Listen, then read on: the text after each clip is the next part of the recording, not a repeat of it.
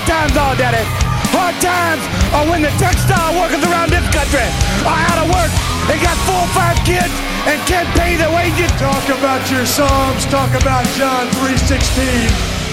Austin 3:16 says, I just whipped your ass. He's got a puke! A little bit of the bubbly. God's my witness! He is broken in half! All right, we're back with another episode of the Go Home Show. I'm Jordan. I'm here with my boy Nick. What's up, guys? Last week was our first episode, and we got some good feedback, so appreciate everybody who took the chance to listen. Yeah, thanks, guys. Really appreciate all the positive feedback, all the reposts. Yeah, definitely. It's definitely very appreciated. I guess Definitely. We'll just hop right into it. With there was some interesting news this week. Did you get a chance to watch Being the Elite?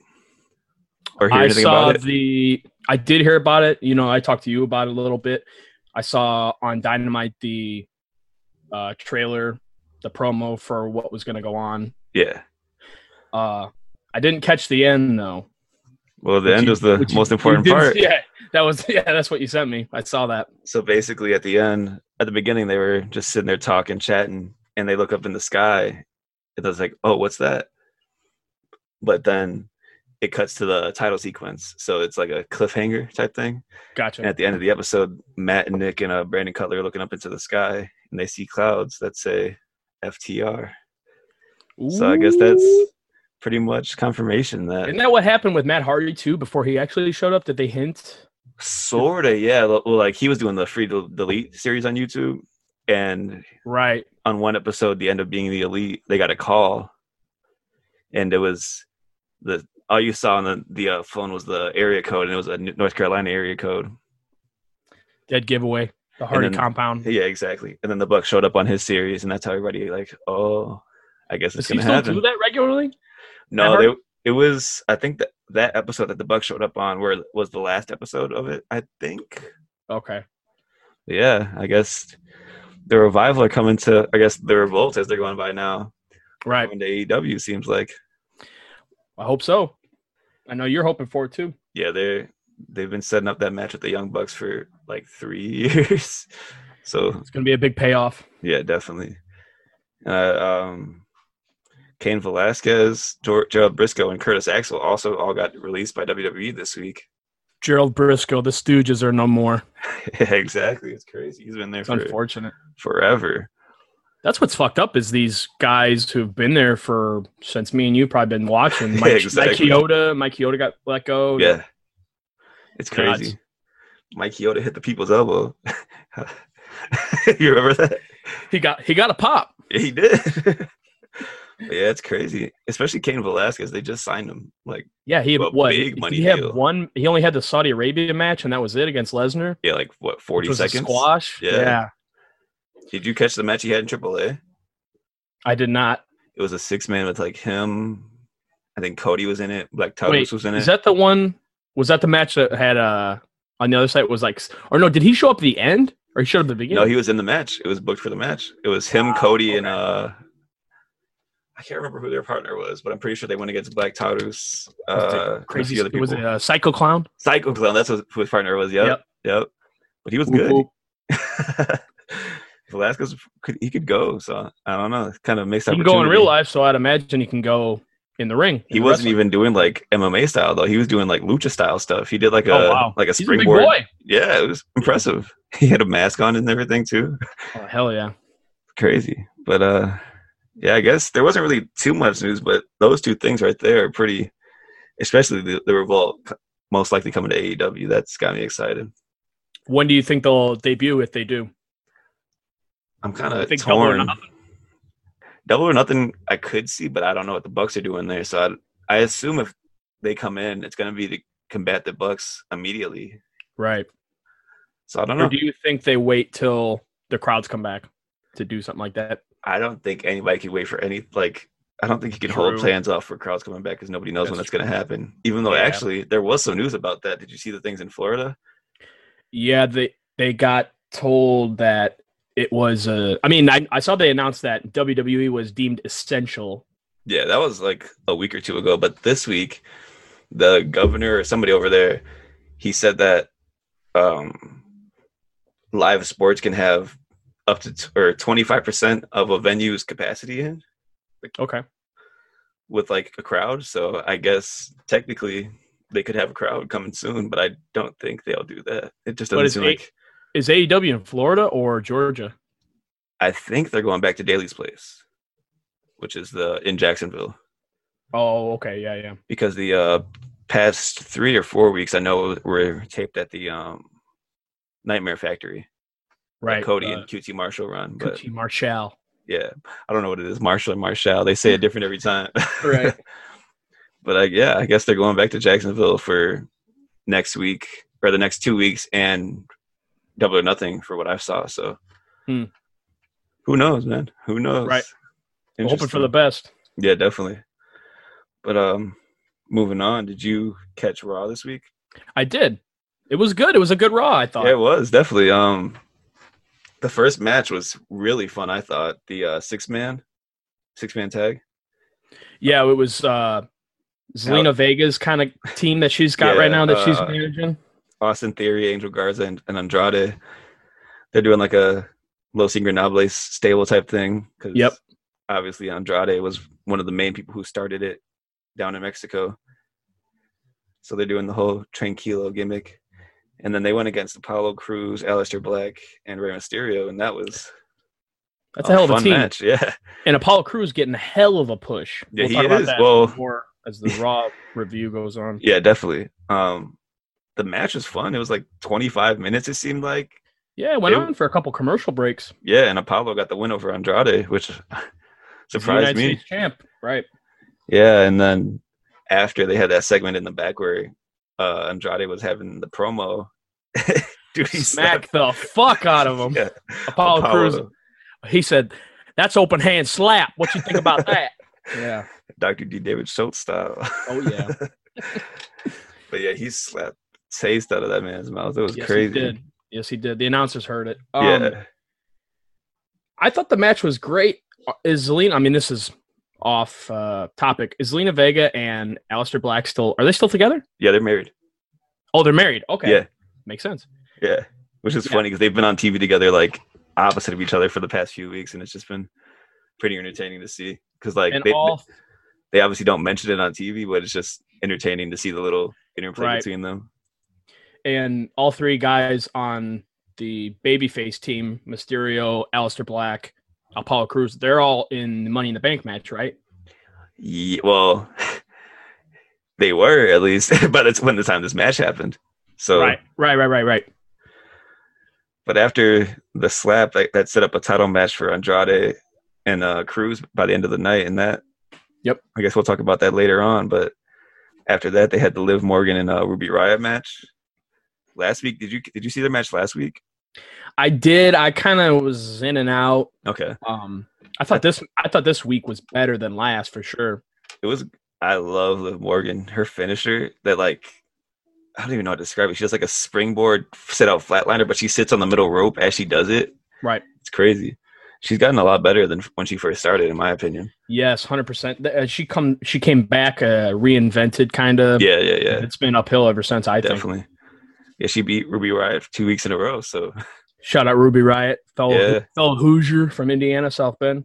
Yeah, she used to work AAW in Chicago a lot. That's right. You know the banners they have up, the Hall of Fame-esque banners. She's one of those. With Seth Rollins and her. Yeah, she's up there. Yeah. Yeah, Ciampa's up there.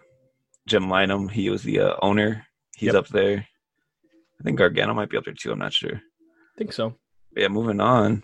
Jinder Mahal came back, former WWE champion. The modern day. He's back. The modern day Maharaja. and he squashed the fuck Tozawa, yeah. Tozawa, definitely. Which is crazy because Tozawa was in the Cruiserweight title tournament. Right. But he's getting squashed on Monday. He got too ahead of himself. Yeah. It's crazy. But yeah, Jinder Mahal's back. I guess we'll see where that goes. So do you predict a 3MB rivalry maybe going on if McIntyre retains at Money in the Bank against Rollins? Honestly, I think that'd be cool because yeah, definitely. Jinder's run as champion was kind of cool. Like it worked. Yeah. It was surprising. Didn't he win it on like a SmackDown? SmackDown, he beat Randy Orton. That's right. It was random, but I think him and Drew definitely, they had so much time working together. I think they could have a good run, good feud. Especially with the way their careers have gone, both of them. Yeah, they're kind of parallel. They both left and came back completely jacked. Completely jacked. GHB, baby. So I think that'd be kind of cool. Definitely. I think going back to Zelina Vega, these past like few weeks of the no crowd show, she's been shining a lot on the mic. They've been getting her a lot of time. Great mouthpiece. And I don't know if there's much competition as far as other managers. I can't really think of any offhand. I mean, unless you want to count George Cassidy, he's more of a mascot than he is really a manager, I think. He's the best wrestler on the planet. I don't know what I'm talking about. Yeah. What am I saying? But yeah, I think she's the best manager in the business. I think easily right now. I mean, at least on TV right now. Paul Heyman. Paul Heyman, yeah, he's an advocate. He's not a manager. Oh, okay. Oh, nah, he's for sure a manager, but I think Zelina Vega's like probably, besides Heyman, the best in the business right now. Yes. She's great. Then moving on after that, they had the U.S. title match, as we were talking about before, and that match was awesome. Apollo Crews, I don't understand how just now, after he's been signed for 5 years, are they finally giving him a push? He's great. And then kind of turn around and, I don't know, not squashing him, obviously, but kind of putting sweeping the rug out from under him. Exactly. They had the great match, and then he does like a moonsault thing and tweaks his knee, and now It was a goofy finish. What did you think? It wasn't goofy. It was just not the best, but I guess maybe that was the intention of us not to. Yeah, but for us to get behind him, and all of a sudden, underdog story, I guess. I guess, yeah, but I guess that's true, because during the match, it's like, oh wow, is he going to win Money in the Bank? Because he was right. But at the same time, not an underdog story, but his career's been an underdog story ever since he came up from NXT. Yeah, really. Exactly. They haven't given him anything to run with, and then they do, and then they do an injury angle. Right. But yeah, that being said, he's now out of Money in the Bank. So who took his place? I don't think they've said. I'm assuming it's going to be Andrade. I think he's somebody in that stable, at least, because they've been the main focus of the TV for the past few weeks. So I guess we'll see. That'll be interesting. I'm very intrigued for what they're doing with Money in the Bank, because on SmackDown, I don't know if you heard, they said Daniel Bryan had a promo, and he said that both matches are having at the same time, the men and the women's. That's weird. I wonder how they're going to do that. I have no idea. I seen somebody say Nia Jax is going to cash in on McIntyre and win it. That'd be some heat. There you go. She'd get booed out of the building, even with no crowd there. That's white hot heat, brother. But yeah, it's going to be really interesting how they do that, because I just can't imagine how it's going to look, unless they're going to just cut back and forth between the matches happening in different parts of the office, which I don't know. And then I saw Daniel Bryan was hinting at what kind of shenanigans are they going to get into during the match, and who knows? I don't know. It's going to be interesting. Definitely going to be interesting. You think Vince makes an appearance because in his office? I hope he drags who's in the match. I hope Daniel Bryan throws him off the roof. I hope he brings Baron Corbin into his office and makes him puke. He's gotta puke. I'm gonna puke if I have to watch any more Vince promos from a couple weeks ago. Yeah, that was kind of. I don't know what that was. That was kind of interesting. We're live, pal. Yeah. He said, "This sucks. Turn the lights off." Good thing, boss. It was funny. So. Yeah. It was funny though. Yeah, it was goofy for sure. But going back to Raw, after the U.S. title match, they had Ricochet and Cedric, who are teaming now. They went against that team. What are they called? Everrise. They're just like the Quebecers of NXT, I guess.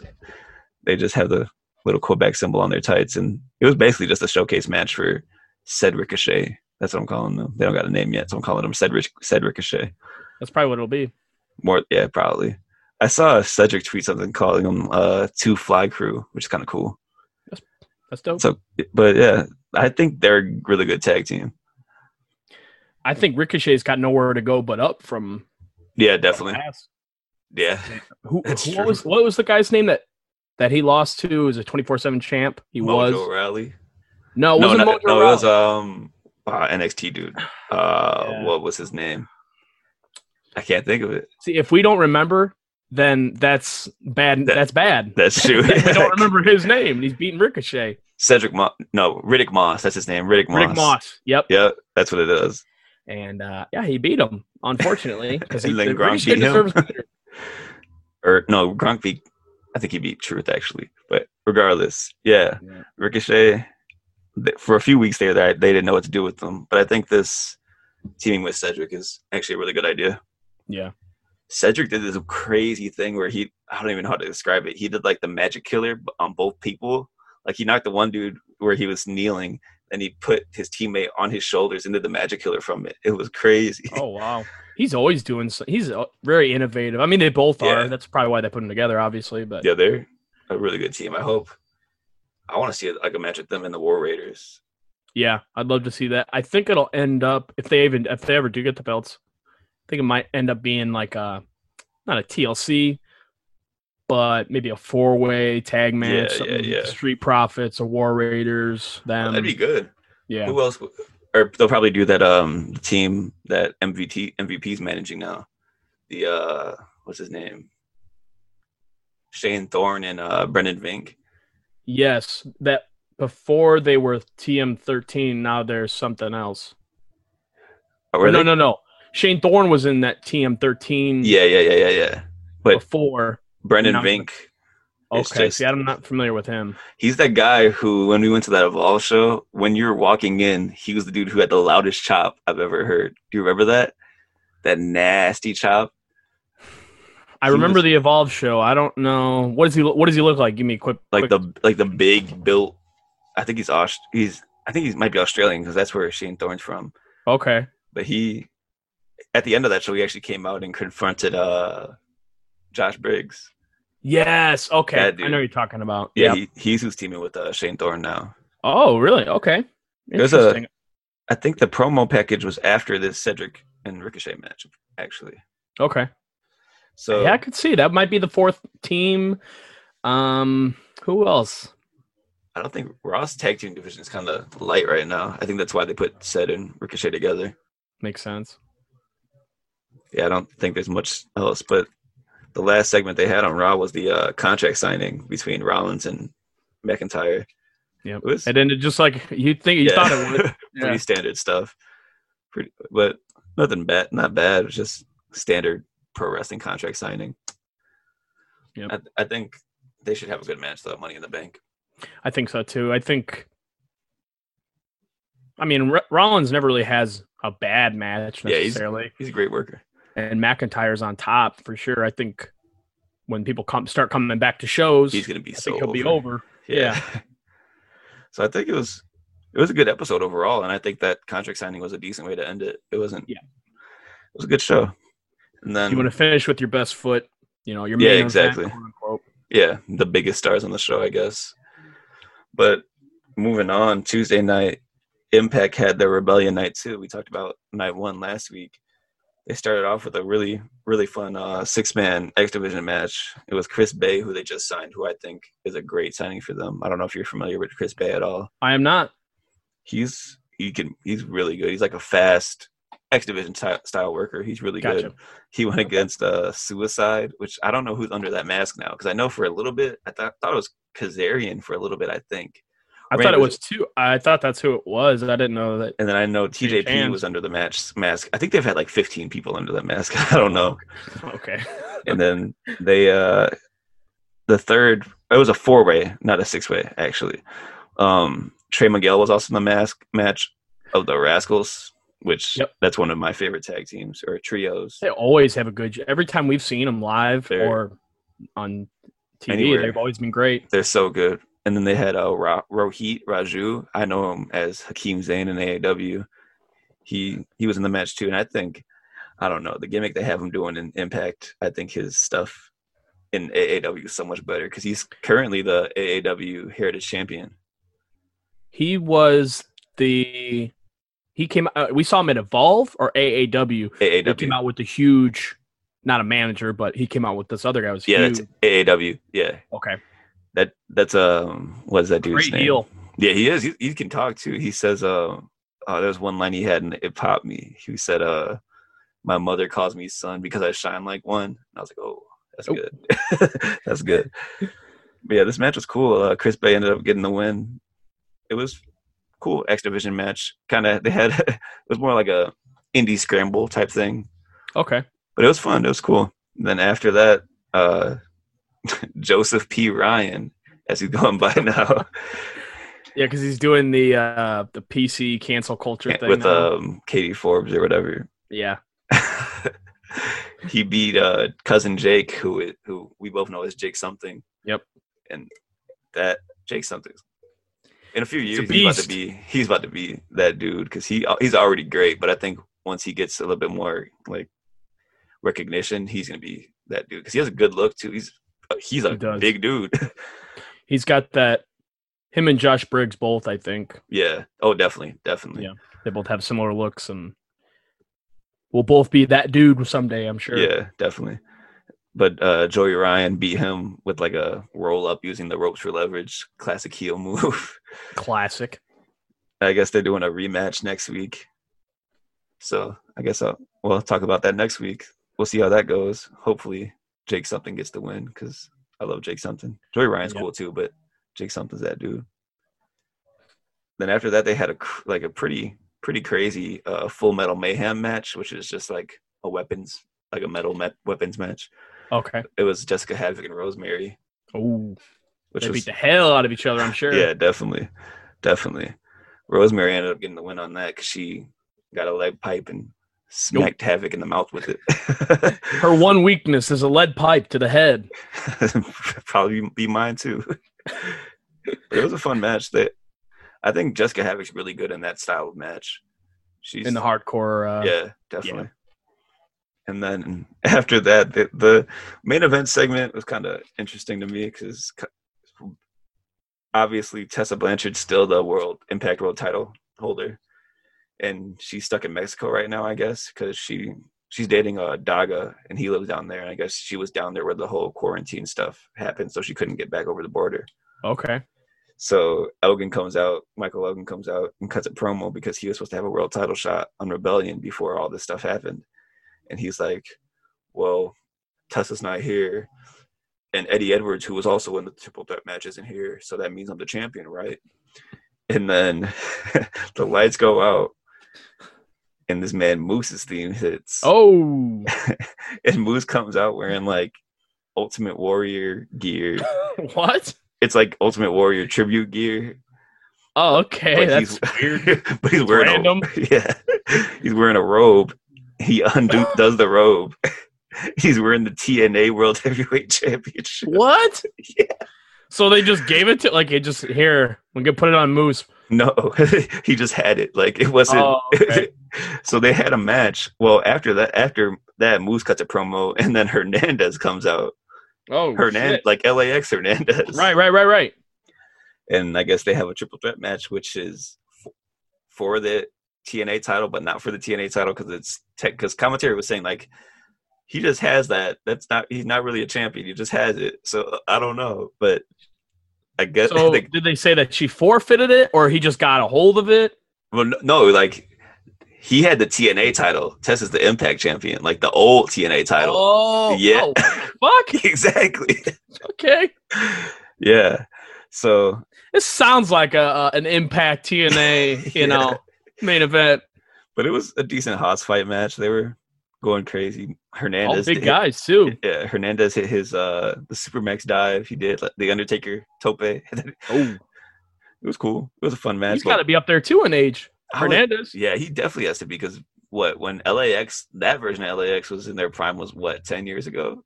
And then he was already in TNA before that, right? I think so. Yeah. Before LAX, yeah. It's crazy. But Moose won the match.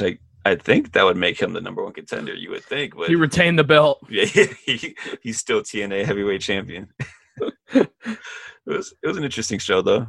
Impact's entertaining. They got some good workers there. They've got a lot of like a good roster of people who I'm a big fan of, especially the Rascals. Those are like three of the most underrated dudes on the indies right now, I think. Well, I guess they're in Impact, so they're not on the indies, but when I see them, they're on the indies mostly. Right.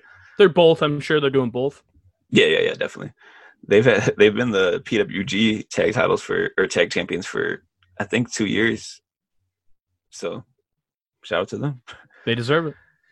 The other really entertaining thing that was on Tuesday night was Dark Side of the Ring on Dr. D. David Schultz. And I know you caught that because we've talked about it. You want to start it off? Yeah, I love Dark Side of the Ring. Every episode, even if I have no idea, because they did Dino Bravo, and I have no idea. I kind of knew about him, but yeah, definitely. Every episode is great. It's like infotainment. It's kind of like a documentary. It's kind of like infotainment. And going into this, I knew about Dr. D. David Schultz. I knew he smacked the fuck out of John Stossel for being a smart mouth. And that's pretty much it. And there was so much more that I didn't know. So much. And this dude, right away, he was trained by a guy who was around when professional wrestling took on what we know of it today, the birth of professional wrestling. Yeah. And he was trained by this guy, a guy who was so old school, would take a shit, pick the shit up and rub it under his armpit. So when he locked up with the guy, he'd put him in a headlock right away. What the fuck? When I heard that, I was like, wow. That's stinky heat, brother. Straight up. You know who that dude reminded me of? You know that movie Ready to Rumble? Yes. Yep. With the dude who trained Jimmy King to come back, Sal Bantini or whatever his name was. Yeah. That's who he reminded me of. Yeah. Salty old bastard. Yeah, exactly. And David Schultz came from that era. He was trained by that kind of guy. Yep. He wrestled in NWA. He wrestled, Southern all wrestling, all the territories. Yep. And then eventually him and Hogan started becoming friends and had a rivalry.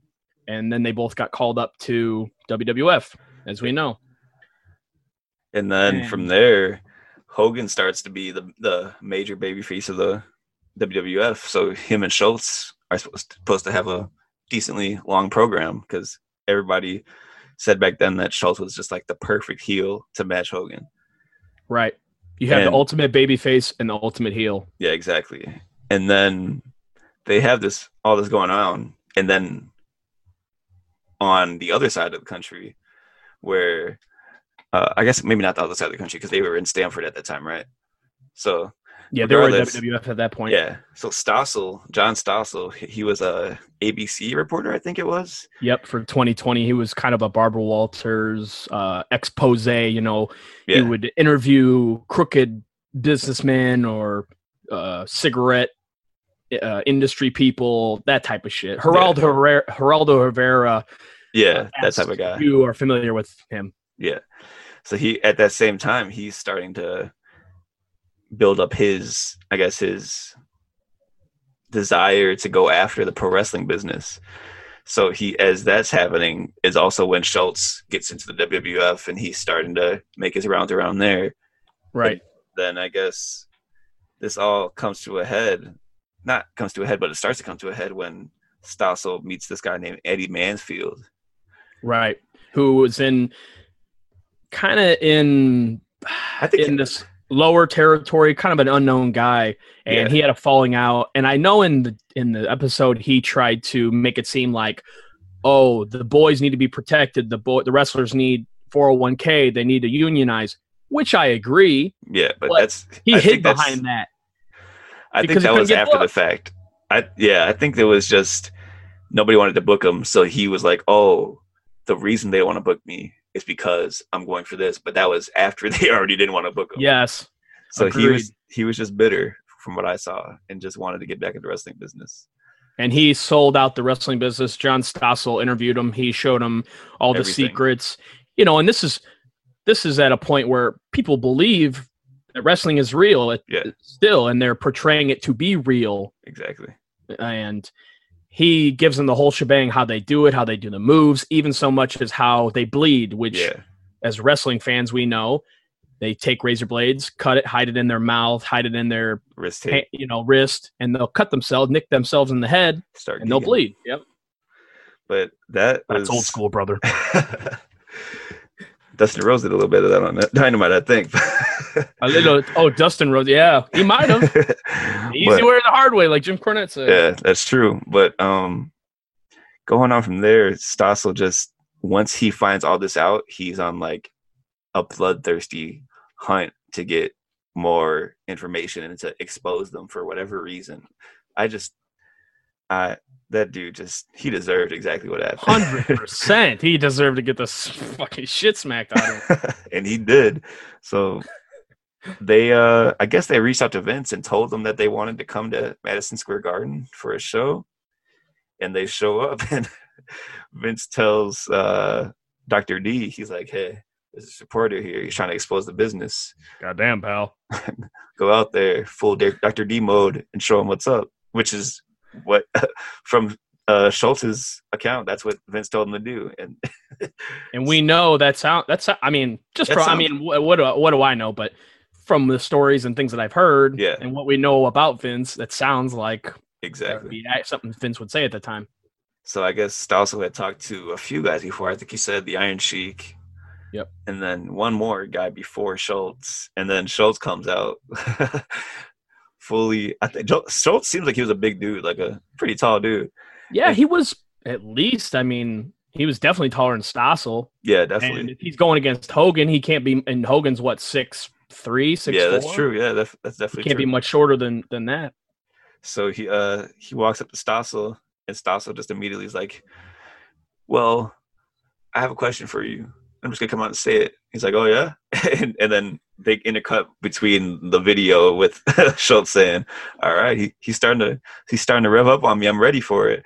And then before the slap happens, they play Stossel saying, "Well, I think this is fake," and it goes back to present day Schultz. He's like, "Well, Dr. D would have slapped the hell out of him." So, and it goes back and shows the slap, and it is smacked brutal. The fuck out of him.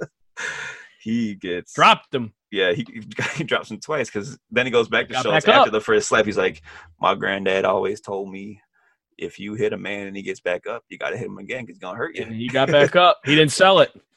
He no-sold it, so he got the slap. Stossel sold it, but not well enough. Yeah, he got back up, and he just got popped again. And after that, he crawled away.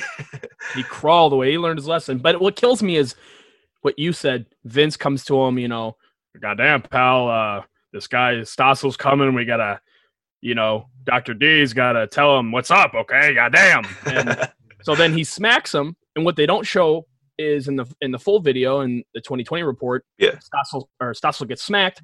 Then you hear Vince in the background like, "David, what the hell are you doing?" Trying to like what? You just told the dude to fucking smack him, or pretty much to smack him if he started talking crazy. The business.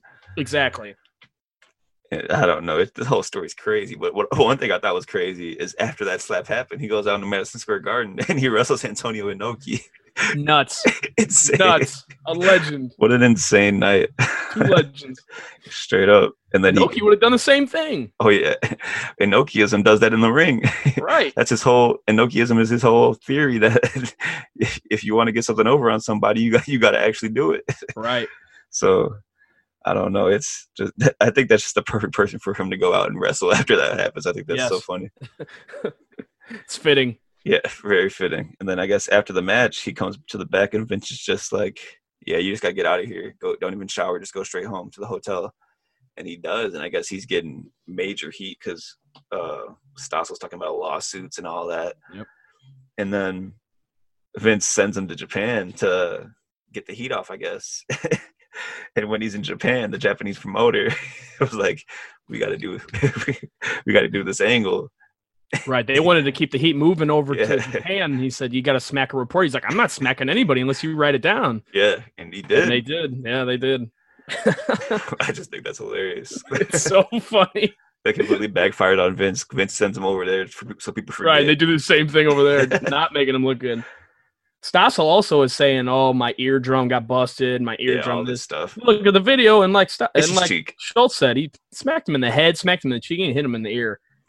He's just trying to collect a check, which he did. So here in the WWF, baby.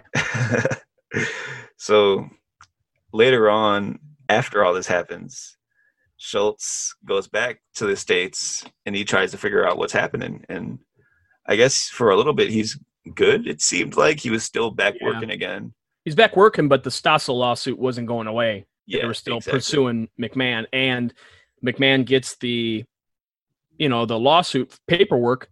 And Schultz isn't mentioned in it. Yep. Only McMahon is. Yeah. Then they didn't like that. That's where I think that's where the heat on Schultz mostly came. That's what it seemed to me, at least. Yeah, that's where it started for sure. But like they mentioned in the episode, if it wasn't that, Schultz was just too. If it wasn't that, he would have found something else. And they show that it kind of gets to that point. Yeah, but with the Mr. T stuff, so basically, what is it? Well, when they start WrestleMania 1. Yeah, when they start setting up for WrestleMania 1, Mr. T comes in and he's having the program with Hogan. They're about to team again. Or what was the match? Well, it was Piper against Mr. T. Yeah. And Hogan was kind of training Mr. T. Yeah, exactly. Exactly. And then I guess Schultz didn't like the fact that they brought in a celebrity to do a job that he thought a wrestler should do. Yeah, because that's why they brought him in, because of his rivalry in the territories with Hogan was so great. Yeah, exactly. And he's like, well, where's my spot in WrestleMania and all this? And he gets, I guess there's something that happens in the back with him and Mr. T where it ends with, was it Bruce Pritchard? Or who was it? It was, I believe, Strongbow. Chief Strongbow. Yeah. He told him, Mr. McMahon says he doesn't want you bothering Mr. T. And he's like, I'm just talking to him. And he's like, well, I'm supposed to fire you. He goes, all right, well, then fire me. So they fired him. And then I guess there's a few different sides to that story where what happens after that. So I guess he goes to ringside to talk to Chief J. I think it was Jay Strongbow sitting next to Mr. T front row. Yes. And then Hogan says Schultz slapped Mr. T. Schultz says they just talked, and then cops grabbed him. It's very interesting. Which situation. Is weird because, why would they act so? Why would they act so crazy? Exactly. If he was just talking to him, I think Schultz was kind of downplaying it in the episode. I think there was a little bit more of an interaction. Obviously, nobody would have noticed if he was just talking. Yeah. But if you're making a scene, people are going to notice. I think it was a little bit. I don't know if he actually slapped him. I think it's somewhere in between where he was getting kind of heated with it. Yeah, I don't know if you're just going to fucking smack Mr. T like John Stossel and he's not going to do anything back. Exactly. Especially at that point. Yeah, Mr. T was jacked back then. Fuck yeah. He fought Rocky Sylvester Stallone, pal. Goddamn. Yeah, that's true. But I guess that seems like it was basically the nail in the coffin for Schultz in the WWE or WWF at the time. The WWF, brother. But what's funny is they mentioned that Hogan chokes out a TV host on live TV and dropped him on his fucking head. Like he puts him in a like a side headlock type thing. Yes. And he's out. Yeah. And then the dropped dude him falls like a sack of shit. Yeah. Just smacks his head. And then nothing happens to Hogan. Nothing. Didn't touch him. But I guess that's just the first instance of Hogan getting off of things he shouldn't. Of course. So after that, Schultz becomes a bounty hunter, which is sick. This man's crazy. He's out here with a shotgun. Either join the mafia or you become a hitman or bounty hunter. Yeah, I guess so. I would love to see like Dog the Bounty Hunter, but as Dr. D. David Schultz. He kind of had a promo there. He's doing like a commercial, and he was saying, "I'm coming to a living room near you. Yeah. I'm coming. Don't worry, I'll be there soon." And scary. I would love it. He's the perfect bounty hunter. Yeah, literally. Yeah, that was a really entertaining episode, though. And then next week, it's the owner of the UWF. Yep. I think what's his name? Herb Abrams. Herb Abrams. Yep. Yeah, I don't know much about that at all. All I know is he was just coked up. He was a cokehead. He got money. He had money to start a wrestling company. Okay. And he kind of just was. He was like a more crazy Paul Heyman, from what I know. That's all I know, really. And I know that Mick Foley and him had a relationship of some kind. It sounds like it'll be an interesting episode. From like the little trailer they showed, he looked like he was going crazy. So yeah. So it'll be an entertaining episode next week. I'm excited to see that one. Yep. Moving on from Tuesday to Wednesday, AEW Dynamite. I guess we'll talk about that first. And that was a really fun show. They started off again with Cody and Darby hype video. I love the way they've been starting off their episodes with the like vignette hype segment things to sort of set the scene for the episode. Yeah, because before they were kind of starting the couple of times they were starting with Jake the Snake, talking about Archer, and last week we had Cody and the Matrix kind of computer thing. And then this week we got Cody setting up the Darby Allin match, kind of the show on the history between the two. Exactly. Yeah, it was. I think AEW has some of the best video production right now, like with like vignettes and all that stuff. They're so good at that stuff. That's like one of their strongest points, in my opinion. Yeah, whoever they hired on to do that, I don't know who it is. It's great. You're killing it, yeah. I don't know if it's Cody or whoever's doing it's killing it for sure. So after that, they started off the show with the Darby and Cody match, and I thought this match ruled. I thought it was awesome. I don't think Darby Allin can have a bad match at this point. Honestly. And likewise with Cody. Yeah, same. They're great. So they started off like doing a lot of limb work on each other. Mostly Cody to start with, I would say at least. And then Darby kind of gets his fire segment. They have the thing outside where Cody's talking to Brandy, and Darby runs at him to try to do like the running coffin drop thing. Yep. And he nails Brandy. She took a hard bump. Yeah, he nailed her. But I don't know if you caught this, but when they showed the replay, I caught it. So when Cody moved, he kind of like pushes Darby into Brandy. Do you think that was just him reacting, or do you think that's going towards something? I think I don't know if it was supposed to be that, but I think it could be a really cool thing if they end up going down the road of like a heel Cody. That could be like if they slow that down in like a segment where somebody's talking, trying to show examples of him starting. I think that'd be a cool way to plant the first seed, because that MJF back in before their match, he was saying how Cody's the true heel. That would be like some long-term booking. That'd be crazy. Just to bring that back, like, look what you did to your wife. Yeah. And even at the end, it kind of seems, I guess we'll talk about it, but with the thing with Dustin and the towel, as when he pulled the towel away from QT, I think there's two ways you could take that. I guess we'll talk about that later, though. I want to go deeper into that. But going back to the match, Darby hit Cody with the crossroads, which was cool to see. Yeah, and Cody, I think, likewise hit him with the coffin drop. He tried. Went for it, but Darby got the knees up, which is a cool callback to that match they had on New Year's Day. Yeah, that's how Cody won in that match.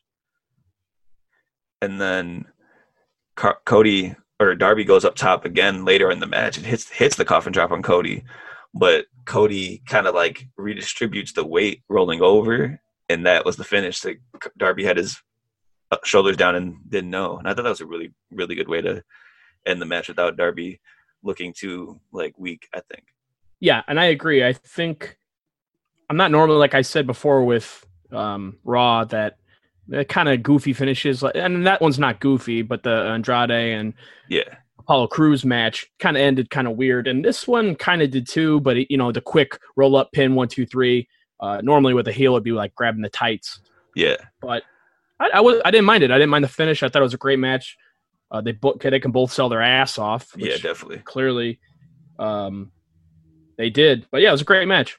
False finishes, not too many, but not exactly. I think they're doing something really cool with this Cody and Darby, not feud, but like series of matches where I think they could turn it into a cool angle where Darby can't beat Cody, and he's coming so close every time. And I think once Darby beats Cody, and especially if there's a crowd there, that's going to be a huge moment. I think they're setting Darby up. Because, and this is, maybe they should make a shirt of Darby versus everyone or something like that, because it seems like he has a different rivalry every week, which isn't a bad. I'm not saying that in a bad way, but I think it's cool the way they do it because he has so many overarching rivalries. It seems like yes, and he's kind of the lone wolf. Exactly, and I think that's really cool that AEW allows them to do multiple things at once. Because WWE, you're against this person, and then that feud's over. You're against that person, that feud's over. But even in this match, Cody had the stare down with Shawn Spears, who in their feud was like almost a year ago. So I think it's really cool how they keep things like that moving forward. Right. Like, I didn't forget what the fuck happened. You exactly busted me open with a chair. Bro, dude, he hit him so hard. Yeah, he did. He really did. But yeah, I think they're doing really well by Darby so far. I think he's probably their best built homegrown star, I would say. Yes. And I think also Cody's theme, probably second most over in AEW as far as I'm concerned. It's catchy. It's catchy. It's a little butt rocky, but I like it. It works for wrestling themes. Definitely. I think it's funny because like outside of wrestling, I don't think that's probably not a good song. But like as Cody's theme, it's a sick song. Exactly. Which is crazy. After that, they had another Scorpio Sky vignette, and I think that goes to prove my point from last week that they're going towards Scorpio as a pushed single star because he. Even in the promo, he's saying how SCU wasn't really anything until he didn't say it in like a heelish way, but yeah, he was like, yeah, SCU really got our legs when I started doing the worst town bit on BTE, which I think it was more of a way to put over BTE as like helping them start like getting momentum, but it's not like another way I took it was that SCU needed him to get over again, right? Because when they're the Addiction, they've been going. Daniels and Kazarian have been teaming forever, but I think they kind of got rejuvenated with Scorpio joining the mix. Yeah, and Scorpio is such like they're giving the backstory. They're making you feel for him. Definitely pushing him the baby face. And like I said last week, he was great in the Jericho match, for the belt. Yeah, so he could be a top guy, like you said, top star. And he said he wants to be. So I think it's going to be a good next few years for Scorpio Sky. I would agree. And speaking of somebody who's going to be a next great few years for Max, the next great 20 years. Yeah. I thought this was so funny. He shows up on the screen. He's got his scarf wrapped around so goofy around his neck where you can tell something's under it. But like, the way he's been doing these are so funny because he's like so tongue-in-cheek about it, but basically he says, I went to the doctor and he said that he's never seen anything like this before. I overhealed my nail. Overhealed. Yeah, said he has the strongest nail on the planet now. But then which is what MJF is. He's an overheel. How you like that? Oh, there you go. Put it on a shirt. But he goes on to say, but I have some bad news. I was in the shower trying to make sure I look good for TV. And he starts unraveling the scarf. Yeah. And he says, well, I nicked myself shaving and I had this cut and it just wouldn't stop bleeding. I was basically bleeding out in the shower. So stupid. So he's like, he's wearing the neck brace and he's like, I guess I'm not ready for competition yet. And I feel so bad because I can't go and perform in front of 7 of my peers who I respect so much. He's being so sarcastic with it. It's hilarious. And he proves that if anybody else did this, I don't know if it would have gone the way that it went with him because he's such a good heel. Yeah, his delivery is just it's hilarious. And he basically said, well, he did say he's going to be there next week. But he's obviously not. I heard that somewhere. I might be making that up, but I could have sworn somebody said he was gonna be there next week, but not in competition. Oh, okay. But after that, Musa, I guess they introduced him as from Chicago. I've never heard of him before, but I haven't either. No, he got killed by Wardlow. Oh, he got squashed, baby. Dude, Wardlow, I can't wait to see him like square up against some of the guys once they get back to full health on the roster against some of the guys they have on the roster because Wardlow is sick. He really is. And Have they always called him Mr. Mayhem? Has that always been kind of his thing? That was on the Indies too, I'm pretty sure. Okay, I don't know why I never noticed that. But yeah, like you said, he squashed him. Jericho had a great line. Jericho's been so good. Like I know I heard some people saying that, or I saw tweets saying that he was overdoing it on commentary, but I love it. It's so entertaining. And he says, Musa, he goes, you need a job? Well, you're going to do the job tonight, which is great. And so good. Wardlow finishes him off. Well, he finished him off with the F10. Yeah. But it was really more of an F5. He didn't give him that full spin. Musa didn't really. But he fucking ate that knee from the top rope. The craziest thing. He's got him in a chokehold on the top rope, and he just drops him and then brings that knee. Oh, my God. It's so good. He ate it. Yeah, it was. He killed him with it. I love that move. I want to see him do it out of a pop-up. I don't know if it'll look as good, though, but like the way he does that is perfect. I like Wardlow. I think he's a great big guy. I just hope that he kind of gives me a Ryback vibe almost. Really? Obviously not he's not like overly corny or anything like that, but he's just a big guy. Hopefully they he can move. Right. He can move for sure. He did the swanton in that Cody match. Yeah, he can move, no doubt, but he's just a big guy, and hopefully they, I think lead him the right way. I think he's in the perfect role as MJF's muscle. Yeah. So I think he's in a decent spot right now, and I hope they keep giving him dudes to just annihilate. Squash him, I love it. Yeah. After that, he had the Bubbly Bunch. Is this second week of the Bubbly Bunch or third week? Third or fourth. I think it's the third. I think it's the third. But this week was the Manitoba Melee. Oh. I thought this was crazy. It was like, so I know there's that, like, I don't have TikTok, but they have I think it's called the Don't Rush Challenge, where it's basically the same thing as they did, but like and it's basically everybody does a segment, but they end it by punching or like shoving the camera. Right, so and then it goes over to the next person. I've seen that with like razors or something, or makeup brushes. I've seen a commercial like that where they throw it in the air, then the next person will catch it. Yeah. It's a good use of like working within the quarantine rules. Yeah, exactly. Yeah, lots of cameos. Yeah, it starts off with the whole inner circle, and then I think after Jake Hager goes to Peter Avalon. And then I don't have the full order, but I know everybody was in it. There was Jungle Boy, Virgil popped up, which I thought Virgil was there. What was his name before? Soul Train Jones. That's right. Yeah. Dude, we saw Virgil live. And we were there live for Soul Train. Yeah. Sonny Kiss was there. Luther was there, pointing to his head. Yeah, he does that thing. It's so funny. Luther's crazy. Jay and Silent Bob are there. Lou Ferrigno with the taser. With the taser. Why do you have the taser? Am I missing something with the taser? He's the Hulk. Why is he in a taser? You should have just turned green. Jericho's dad was in there. Ted Irvine. Yep. Gabriel Iglesias. Corey Taylor was there, which I think is hilarious. Was he with the girls? No. Corey Taylor was just like by a fridge. Okay. I don't know who the dude with all the girls was. I could be wrong. But I think the guy with the girls was the guy from Tiger King. That's on the fat, Chucky looking dude on the Jets. Oh, really?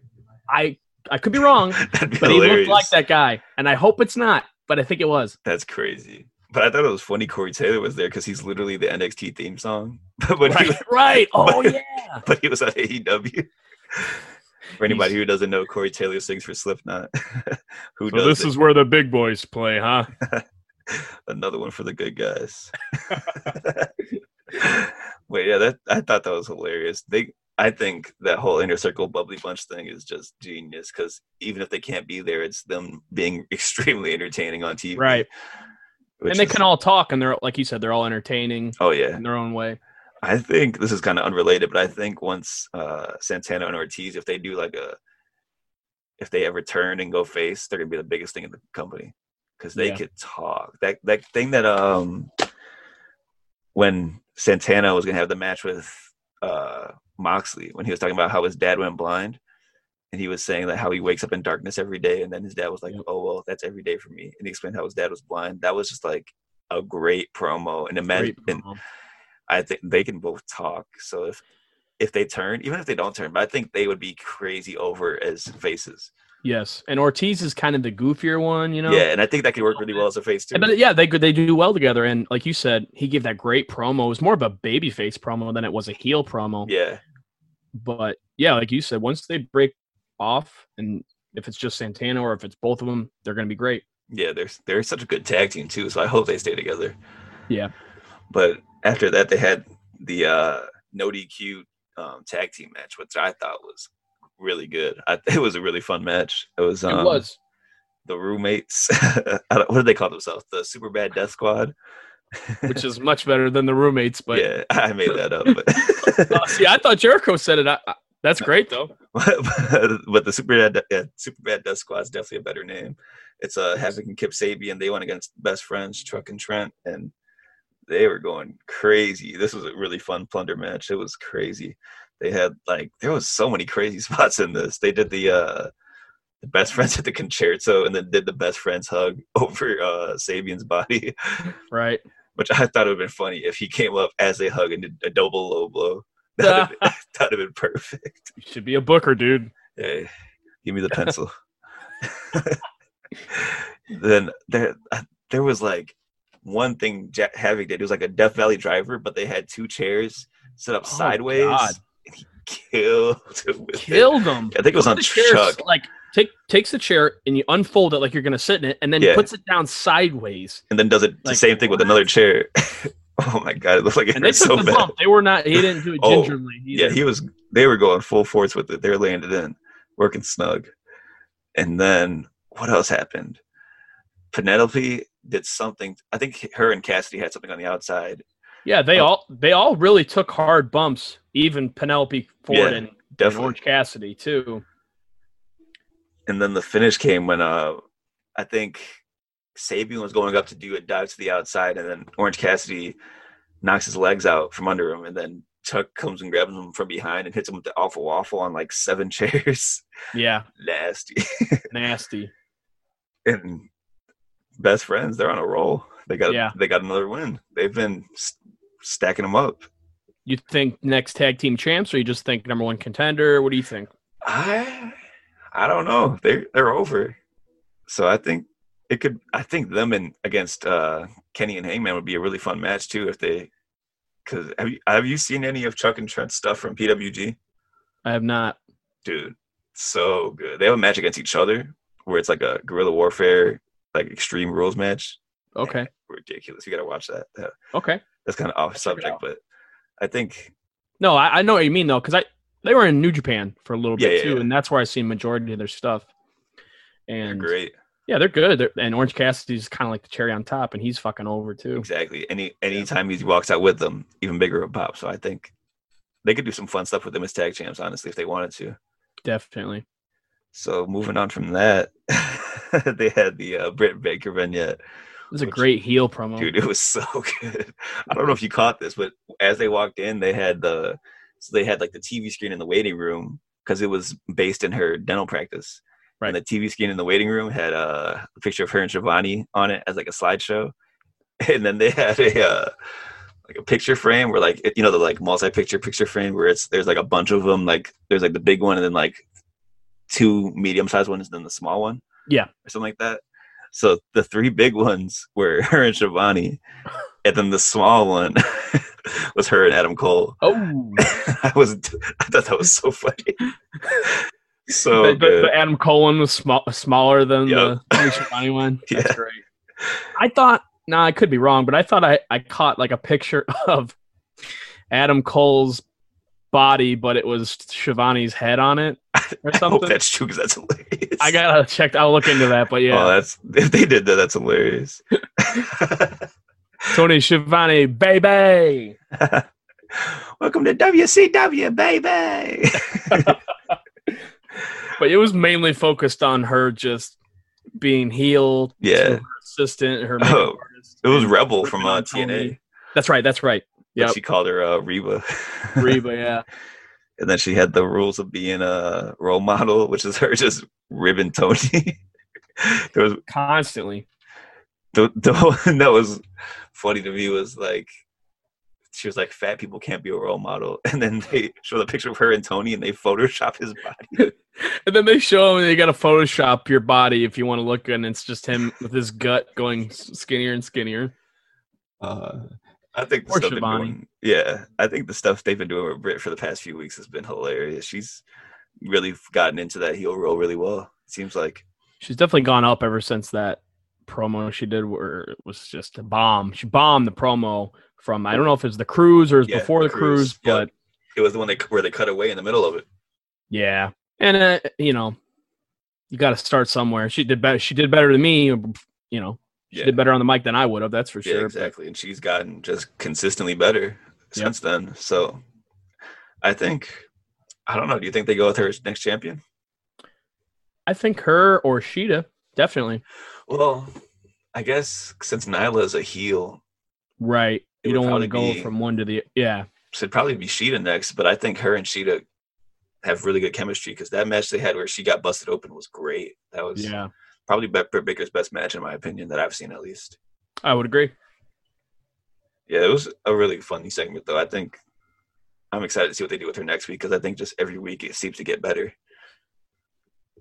And then after that, they had the Sean Spears squash match with Baron Black. Baron Black, yeah, he won with the sharpshooter, which I don't know if you saw this, but on Twitter, Sean Spears came out and said that a few days prior to the taping, he texted Bret Hart and said, "This is mine now." No, he didn't say that, but I guess he asked for the sharpshooter, and Bret Hart said, "Go for it." So, oh wow, he's got the blessing.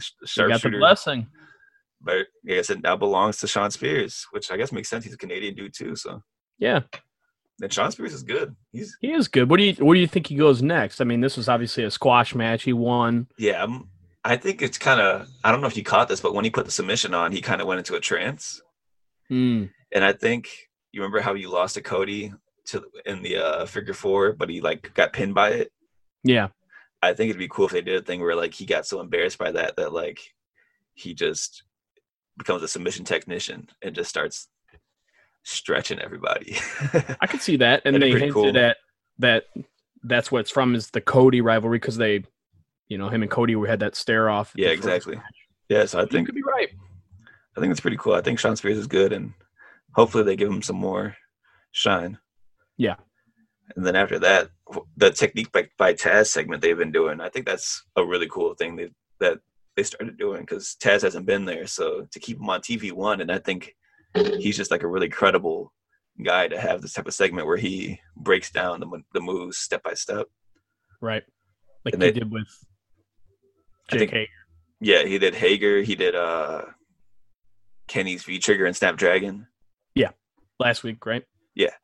And then also, this week they did the Archer's Blackout, which is, I think that move just looks crazy. Yeah. It's like a reverse Razor's Edge. And he's so tall that it just looks like everybody's dying on it. Everybody dies.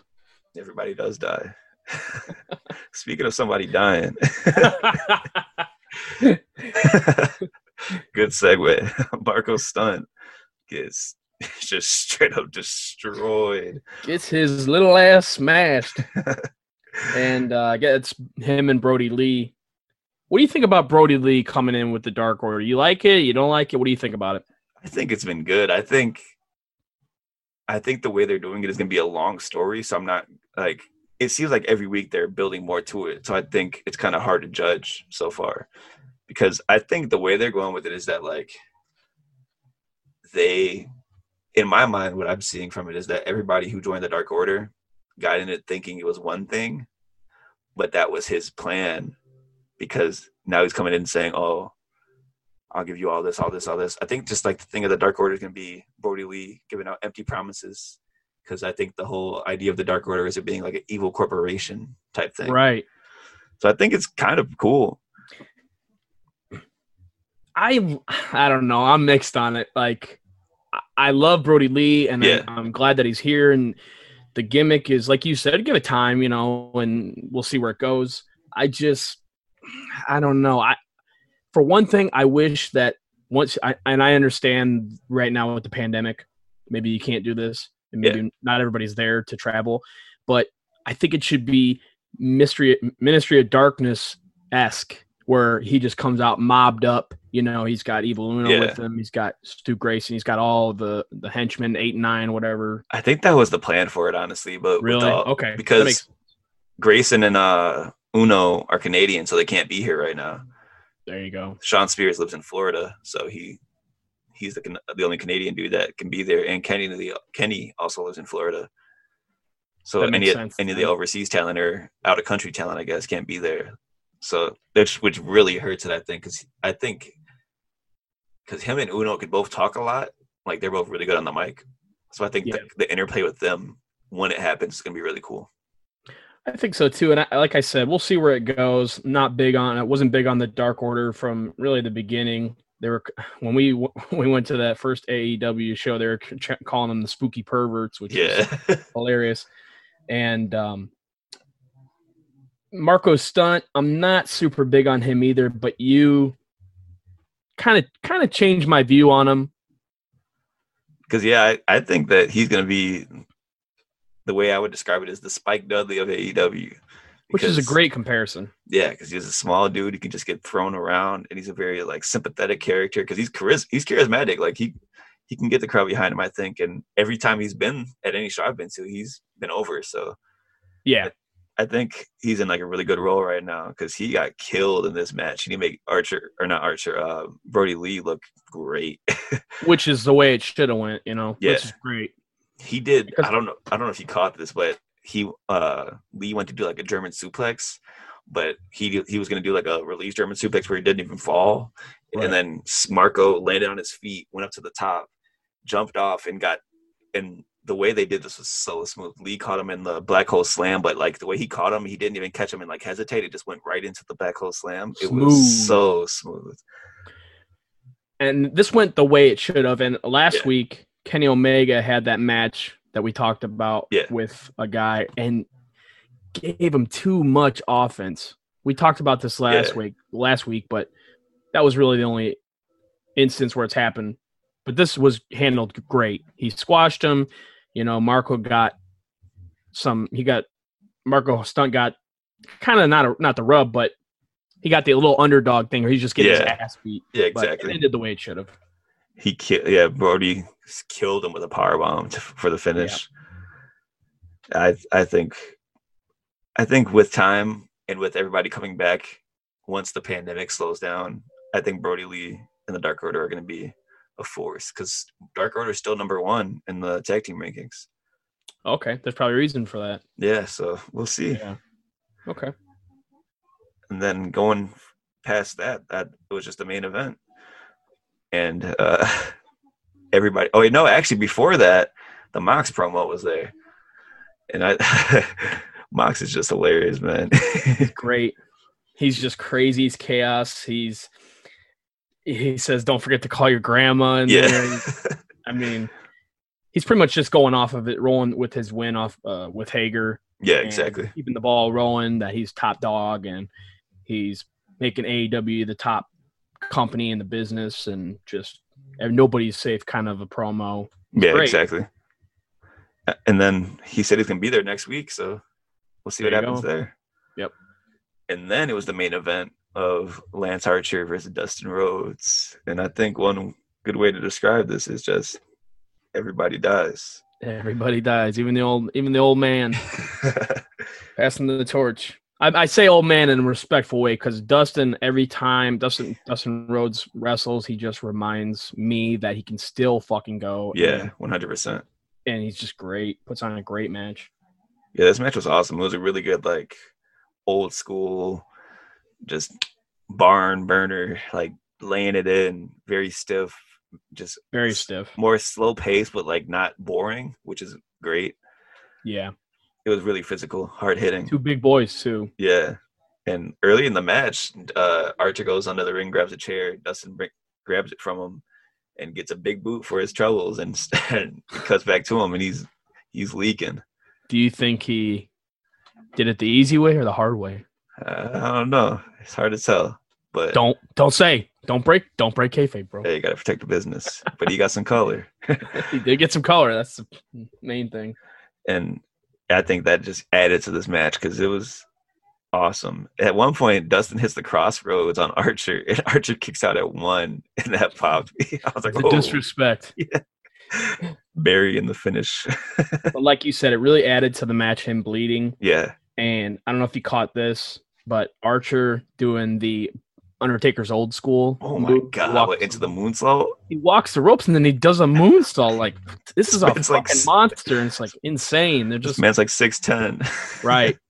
Doing moonsaults. Literally, everybody insane. flies. Everybody flies. Yeah. Put it on a shirt.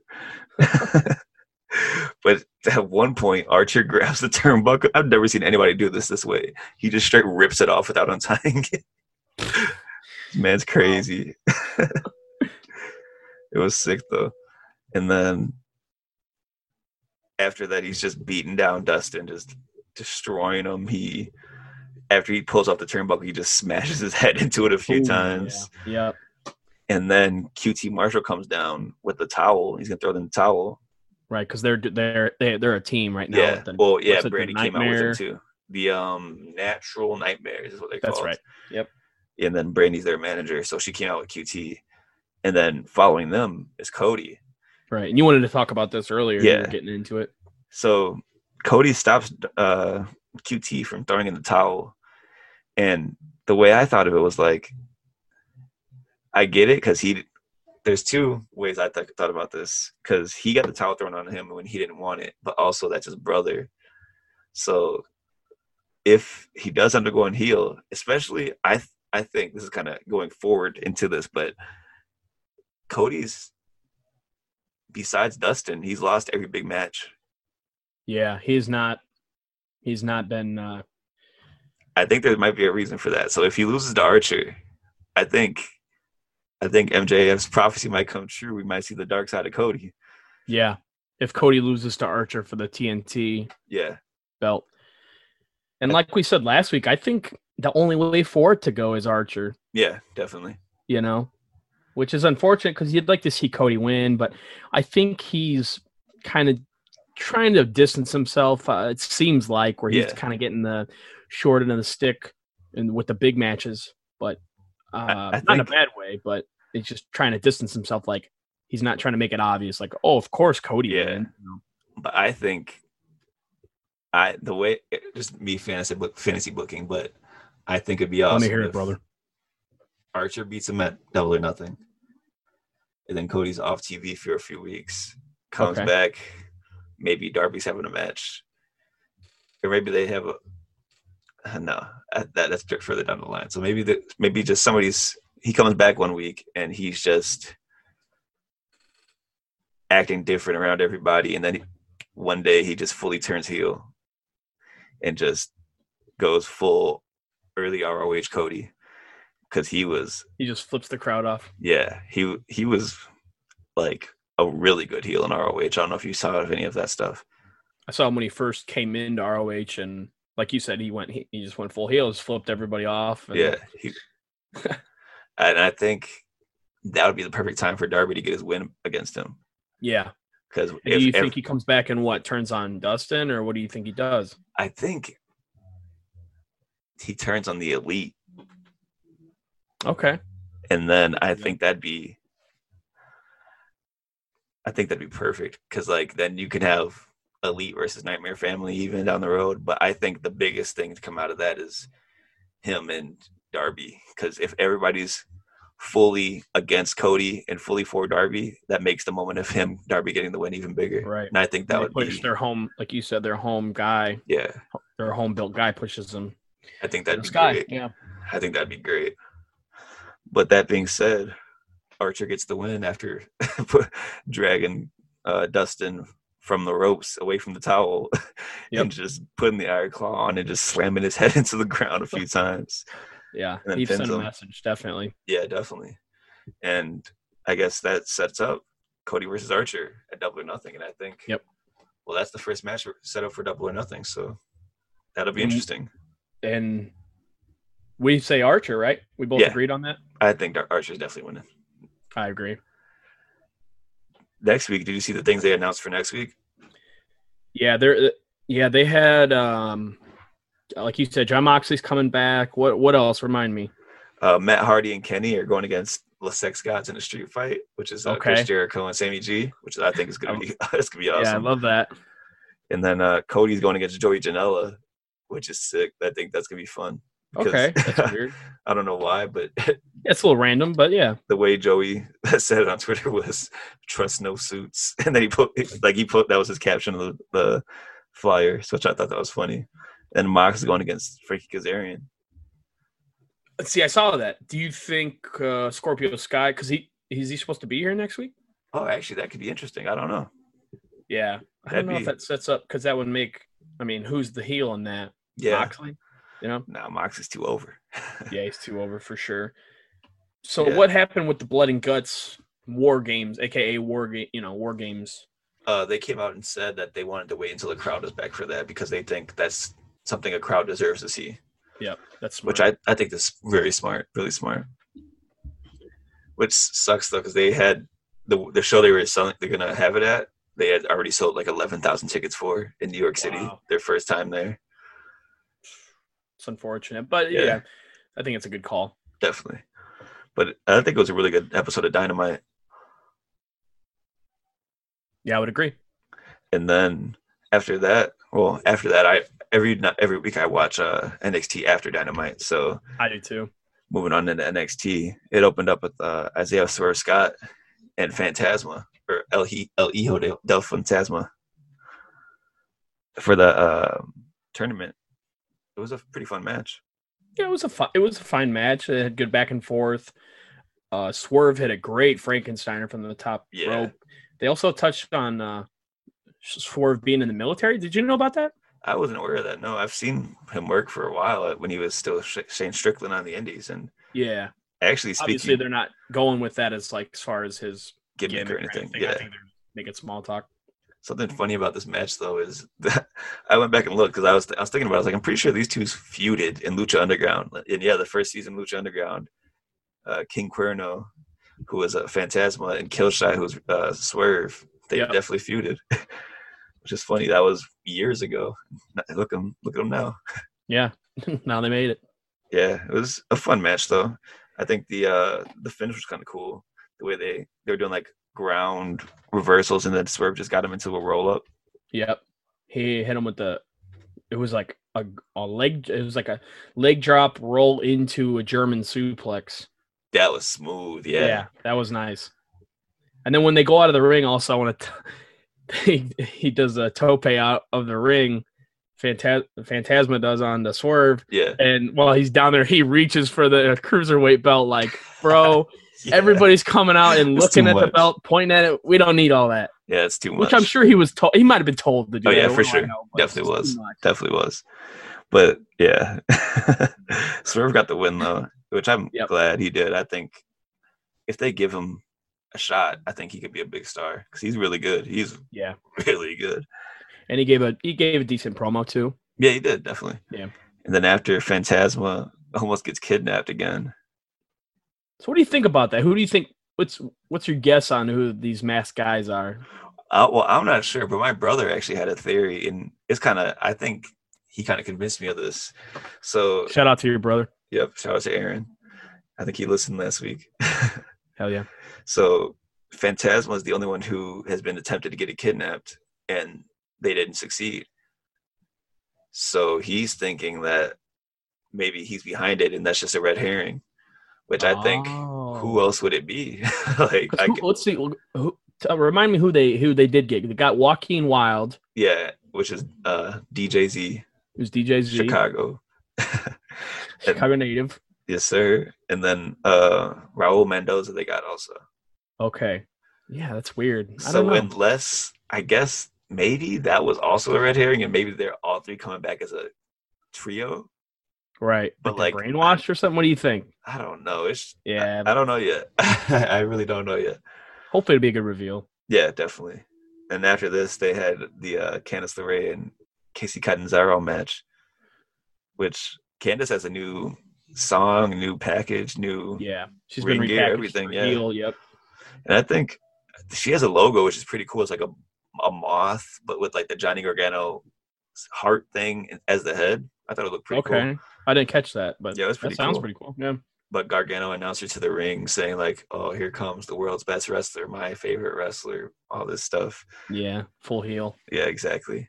But I think it was just basically a showcase match for Candice to show off her heel stuff. But the finish, I loved because she did the Super Dragon Stomp, which is a throwback to her days in Reseda at PWG, which is basically like or the way Super Dragon did it, which is what she did. It's like a surfboard setup, but instead of going into the surfboard, they just stomp their face in. Stomp their face. Great finisher. Yeah. Terrible name. The Wicked Stepsister, she calls it. Oh, yeah. That's how they called it? That's what they called it, Wicked Stepsister. You know why, though? Because she's obsessed with Disney.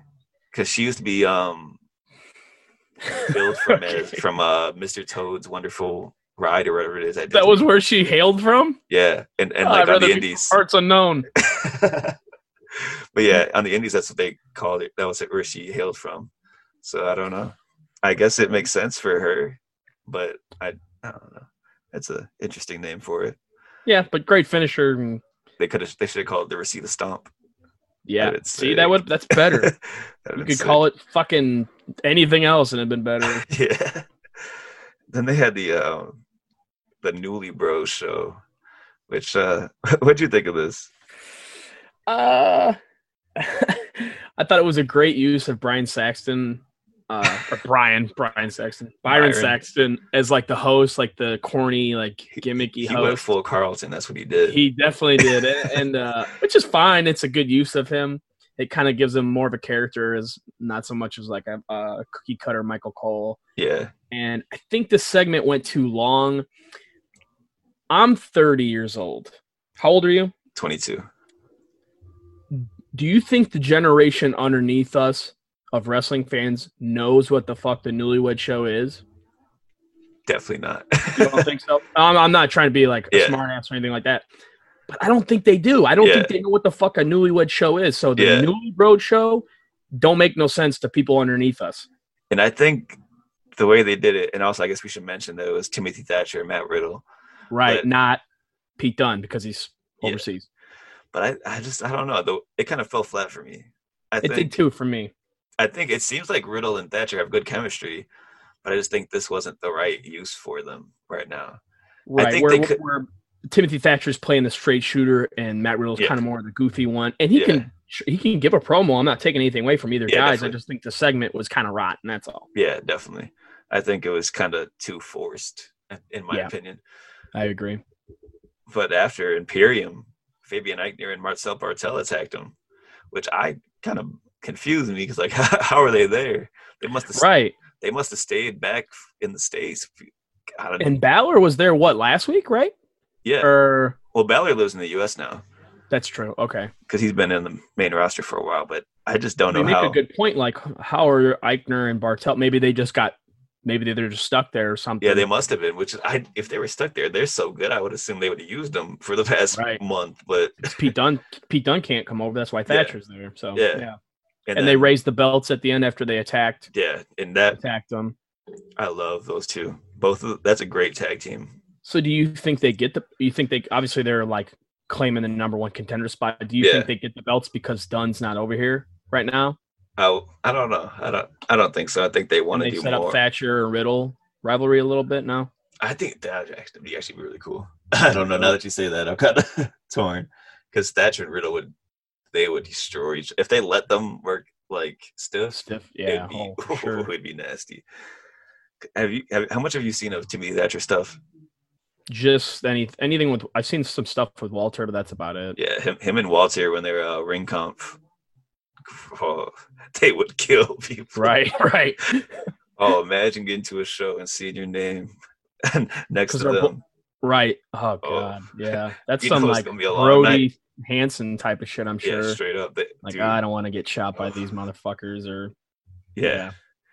But I think either way they go with that, I think it should be good because all four of those guys are just great in the ring. Oh, yeah. It'll be a great match for sure. You got nowhere to go but up from this Newly Bro show. Yeah, that's true. Definitely true. And then they had the Adam Cole promo in the back, or I guess he's got a title match next week. Yep, gets the Velveteen Dream. Yep, I think the dream is over. Dream is up.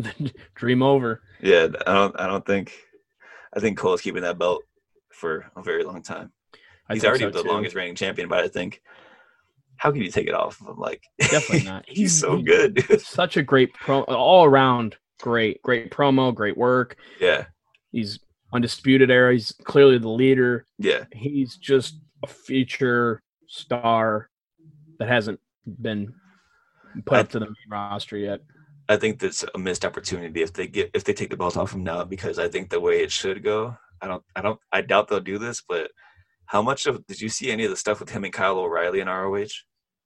I did a little bit. Yeah. Dude, if they go that way and him and Kyle O'Reilly have a feud, and Kyle breaks off from Undisputed Era or something, Kyle O'Reilly will be the most over person in NXT.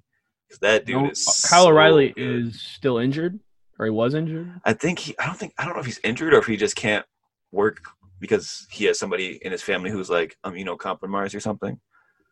That's right. You said that last week. I think it's something like that. I think that's the situation. But I think I would love to see them go back to that feud, because they've done a lot of feuds that have happened before in NXT, but like pretended it didn't happen anywhere else.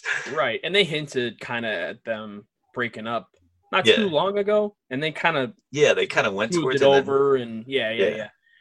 That would be a great way to go once they do break them up. Man, that'd be so good. Him in like Undisputed Era Civil War. And you think that Cole drops it to O'Reilly, and then Cole kind of moves up to the main roster. If they give Kyle O'Reilly the mic and the chance to go with how they're letting Adam Cole go right now, he'd be so over. Yes, I would agree. He's great. But yeah, I guess we'll see what happens next week. After that, Charlotte Flair had the match against Mia Yim. And I thought it was a decent match. It was nothing crazy to me. What'd you think of it? Yeah, I thought it was great to see. They hinted at last week how far they've both come. Yeah, definitely. That Charlotte and Mia Yim's first NXT match was against each other. Or it was Charlotte's first match in NXT was against Mia Yim. I don't know if it was Mia Yim's first match. Yeah. I think it was Charlotte's first match. I think Mia Yim wasn't even signed yet. She was just in the developmental. Yeah, that type of thing. But it was a fun match. Yeah, it was. And I love Charlotte back in NXT. She's coming. She's not. I wouldn't say she's taking a step down, but she's kind of doing the Finn Balor route where she's coming back down to where she came from to kind of give the rub to these newer girls. Yeah. But they had a great match, like you said. Mia Yim actually put the tarantula on. I love that. Shout out to Tajiri for sure. But Charlotte comes out with the win, which I'm sure we all saw that coming. Expected, yeah. And then Io Shirai comes out and she faces off with her, yeah. And I guess they're having a title match next week. And I honestly, I hope Io beats Charlotte. Yeah, I mean, but because if Charlotte wins, where does she go next for a title feud? Who's there that's believable to beat her? Do you think that maybe they do a Rhea Ripley? Because they always do this where I've invoked my title clause where I get can't. Her work visa ran out, so she's back overseas. So that's what I'm saying. Okay. I don't know where you go from there. Charlotte's got to win, but I don't know. Charlotte wins. If she loses Io Shirai, who's next? Exactly. Yeah, I don't know. It's an interesting situation for that.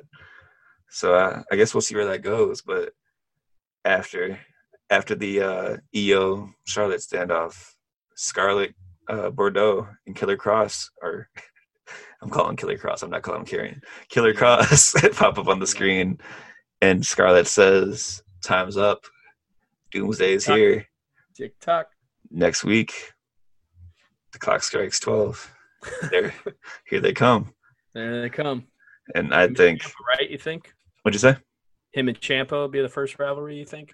I would think so, but I don't know. I just can't wait to hear Cross speak on live TV because same. Dude, he's so good. Him and Scarlett are both, and I'm so glad they kept them together because that pairing is just perfect. Yeah. They look straight up out of a horror movie, comic book or something. Yeah, they literally, Sin City. Yeah, straight up Sin City. That's exactly. Yeah. It's their perfect pairing. So I'm really interested to see what they do with them. It's gonna be very, very cool.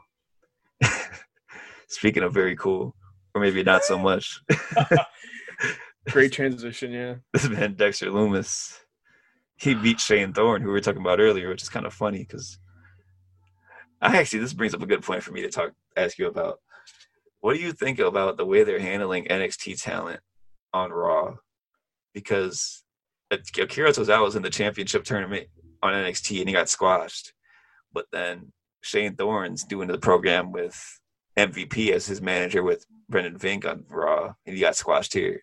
So it's kind of like, yeah, it might be like where you kind of hinted at this in AEW. I think they might just be working with what they got right now. But they have like a performance center full of people. They make everybody move to Florida, so like they didn't have to have Shane Thorne be the guy who gets squashed here. No, they definitely didn't. And I don't know what the fuck they're doing with Dexter Lumis. Dude, Shane Thorne's. It's weird. Shane Thorne's got the bleached hair. He's got the old school look. He's got the Ken Kennedy. I like it. Exactly. And I don't like the Dexter Lumis gimmick. I don't get it. I get it that he's Dexter. Serial killer Dexter, ringmaster-esque kind of bullshit, but he wins by a chokeout. And it's kind of quick, like you said. It's just like, all right, I guess. And he does the trance. He's in that trance. He's in that trance. That damn trance. The way he slides around pisses me off. Yeah, me too. The gloves the gloves are fitting for this time, in the world, but it's just weird, man. I don't know. I'm not sold on him yet. We'll see. I'm not gonna pass total judgment yet, but I don't trust the man who wrestles in blue jeans. Hey man, Orange Cassidy. But oh yeah, I trust Orange Cassidy. Well, at least Orange Cassidy has the full suit. He's got he's fitted up. That's true. Yeah, Dexter Lumis just got the black straight jeans. Like he truly is a psycho. Yeah. Yeah, I don't know. I'm not sure where they're going with that. I guess we'll see. Yeah. But after this, they had the Drake Maverick Tony Nese match, and I think the way they've handled the Drake Maverick stuff is kind of, I don't know.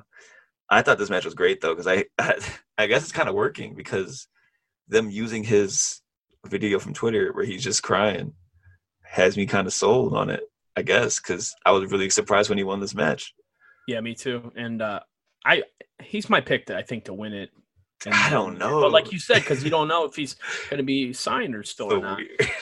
But it's weird that they're pushing this and then they're just going to be like, they're just going to cut it off, I guess? I don't know. I think it has to be something where they re-signed him when they saw all the response. Because if they didn't and they did this whole tournament based around his story, it's just been a waste of TV time and just makes everybody else in the tournament look stupid. Yeah, in my opinion. Because I think if you look at all the guys, I think it's between him and Kushida. Yeah, somewhere between those two. And I just I don't know. I thought the match was really good. I do too. I think Tony Nese has this is very nitpicky, but this is just me. I think he's a great looking headlock. It's snug. He does. He's got it looks like he's really putting it on. I don't know. That's something I noticed. But Nese has got a great look, period. Yeah, definitely. Hinted at, what are you going to cry? You're going to cry. He's playing up the heel. And, Drake Maverick comes back. He starts hulking up and hits him with an acid drop, which I thought was great. Yeah. The Dudley Dog. Spike Dudley, yeah. You hit it at Spike Dudley. He's kind of got that Spike Dudley thing. Yeah, he does too. I thought about that too once he hit that. But then he wins with like an avalanche bulldog. Yeah, from the top rope or second rope? I think it was top rope. It was impressive. Yeah, it's pretty cool. Yeah. I just think I really hope they re-sign him and then go with that because that's a good story and that's good for Drake. Yes. But if they don't, if that's not the route they're going with it, after having the whole tournament, the only storyline in the tournament is that right now. It'll be a swerve, bro. We'll see. I don't know. We'll see. Yeah, definitely. And then the main event, Keith Lee versus Damian Priest for the North American title. Yep. Damian Priest, this man gives me like the biggest Scott Hall vibes as like just his presence, not in the ring, obviously, because he can do a lot of things Scott Hall couldn't, even though Scott Hall was a great worker. I think he's underrated in the ring, honestly. I think so too. And he gave a promo earlier in the show, Damian Priest did. Yeah. And he definitely, you're right. He's got that Scott Hall voice. He's got that deep voice. That deep voice. He's got Say hello to the bad guy. He's got that cool guy vibe, in a good way. But he's just, he's got the girls, he's got the look. Yeah, exactly. Got the voice, and he's a big boy. He's tall.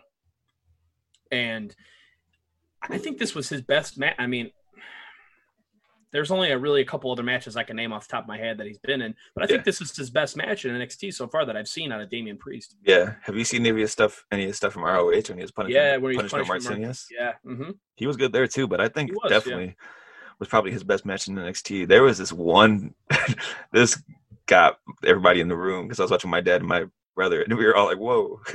He did like a gorilla press, or Keith Lee did a gorilla press from behind the guardrail. Yes. Over the guardrail to the apron, and I was like, wow. Threw his ass like he was a child. Because Damian Priest is probably 6'10". Yeah, he's just as tall as Keith Lee.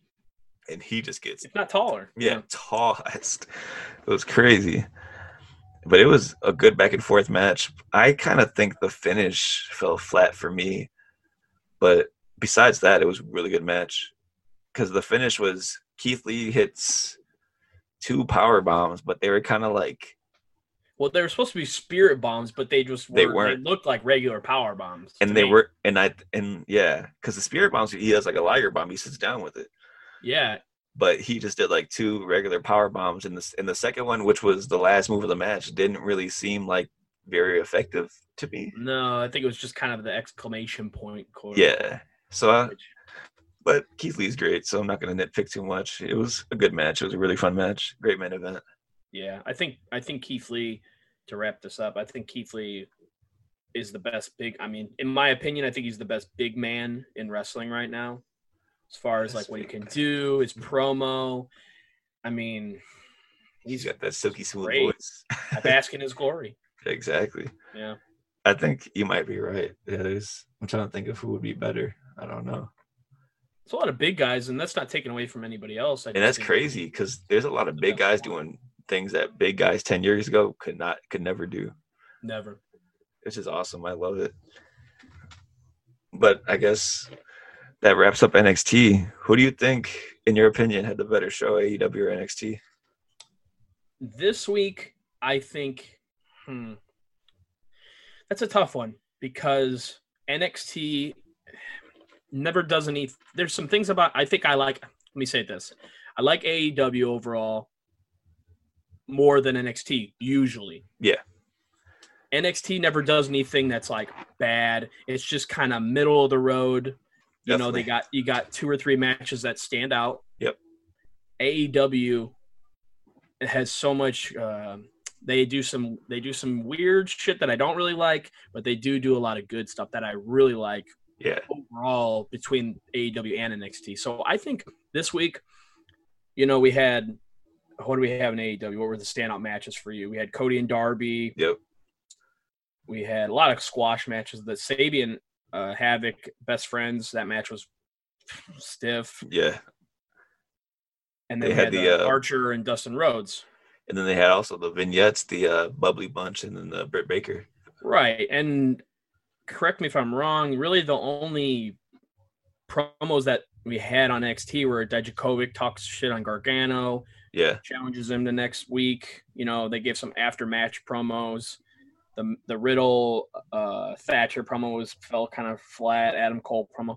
But overall, I'm going to say AEW because the main event meant more. Definitely. You had Rhodes, Archer, another one you had Lee and Damian Priest. Both great matches. Obviously, that's why they were the main events, but I think AEW overall was more entertaining to me. Yeah, I definitely agree. And I think overall, a lot of the times, the way I would break it down is I think AEW is just the more fun show a lot of the weeks. I think NXT always has great wrestling, but sometimes there's not much story. A lot of the matches are just matches for the sake of matches. This is before pandemic too. I get what you're saying. Oh yeah, definitely. Yeah. I just think AEW, it has a more of a upbeat, fun vibe no matter what. Even before the no crowd shows, I think that was the case a lot of weeks. And I love NXT too, so that's nothing to say against them. I'm just right comparing it. Yeah. I understand. I agree. And I guess I don't know how much this really matters, but AEW won again in the ratings this week. It was honestly pretty close. 693,000 AEW to NXT 637,000, which is down from last week from both shows. Last week NXT had a 665,000 and AEW had 731,000. So I guess both went down, but during this pandemic stuff, I guess I don't really put too much weight in the ratings because right, and it's not the '90s anymore. Nobody really. I mean, yeah, keeping track of it because that's the in thing right now is Wednesday night. That's where everybody's watching. Yeah, exactly. But I mean, even Raw was. I think they won. Yeah, they've been down too. One of the quarters this week was under 2 million. I think it was like 1 million and like 1.6 or something like that. Oh, okay. Yeah, so that's not even very high for Raw. Yeah, so I don't know. It's just interesting times. What do you think next week? Do you think NXT gets the ratings win next week? Because you got two title matches. Card. Yeah, they got 2 title matches. They got Gargano, Dijakovic, which is what it is. But they had the 2 title matches. And they got Killer Cross. They got Killer Cross coming out. They got seems like they're pulling out more shots for next week, I think. Well, I mean, also next week for AEW, they got the in-ring debut of Matt Hardy. So that's true. That's true. Yeah, it's a toss-up. We'll see. It's a great time. Yeah, it's definitely I don't remember in the past years any time being more fun than Wednesday nights right now. Yeah, I agree. It's so good. And moving on, instead of reviewing SmackDown, because neither of us have been too into it the past few weeks, we're doing something new. We're going to review a throwback show every week. And this week, we chose to go to 2003, June 3rd, and review the SmackDown. But moving on forward, the next few weeks, it'll be like a show from any company. TNA, old school TNA stuff, old school Raws, maybe even some ROH stuff back in the day. And if anybody listening has any suggestions of things they would like to hear us talk about, definitely shoot them towards us. And where can they tweet us at? That's at the Go Home Pod on Twitter. And then on Instagram, it's just Go Home Pod.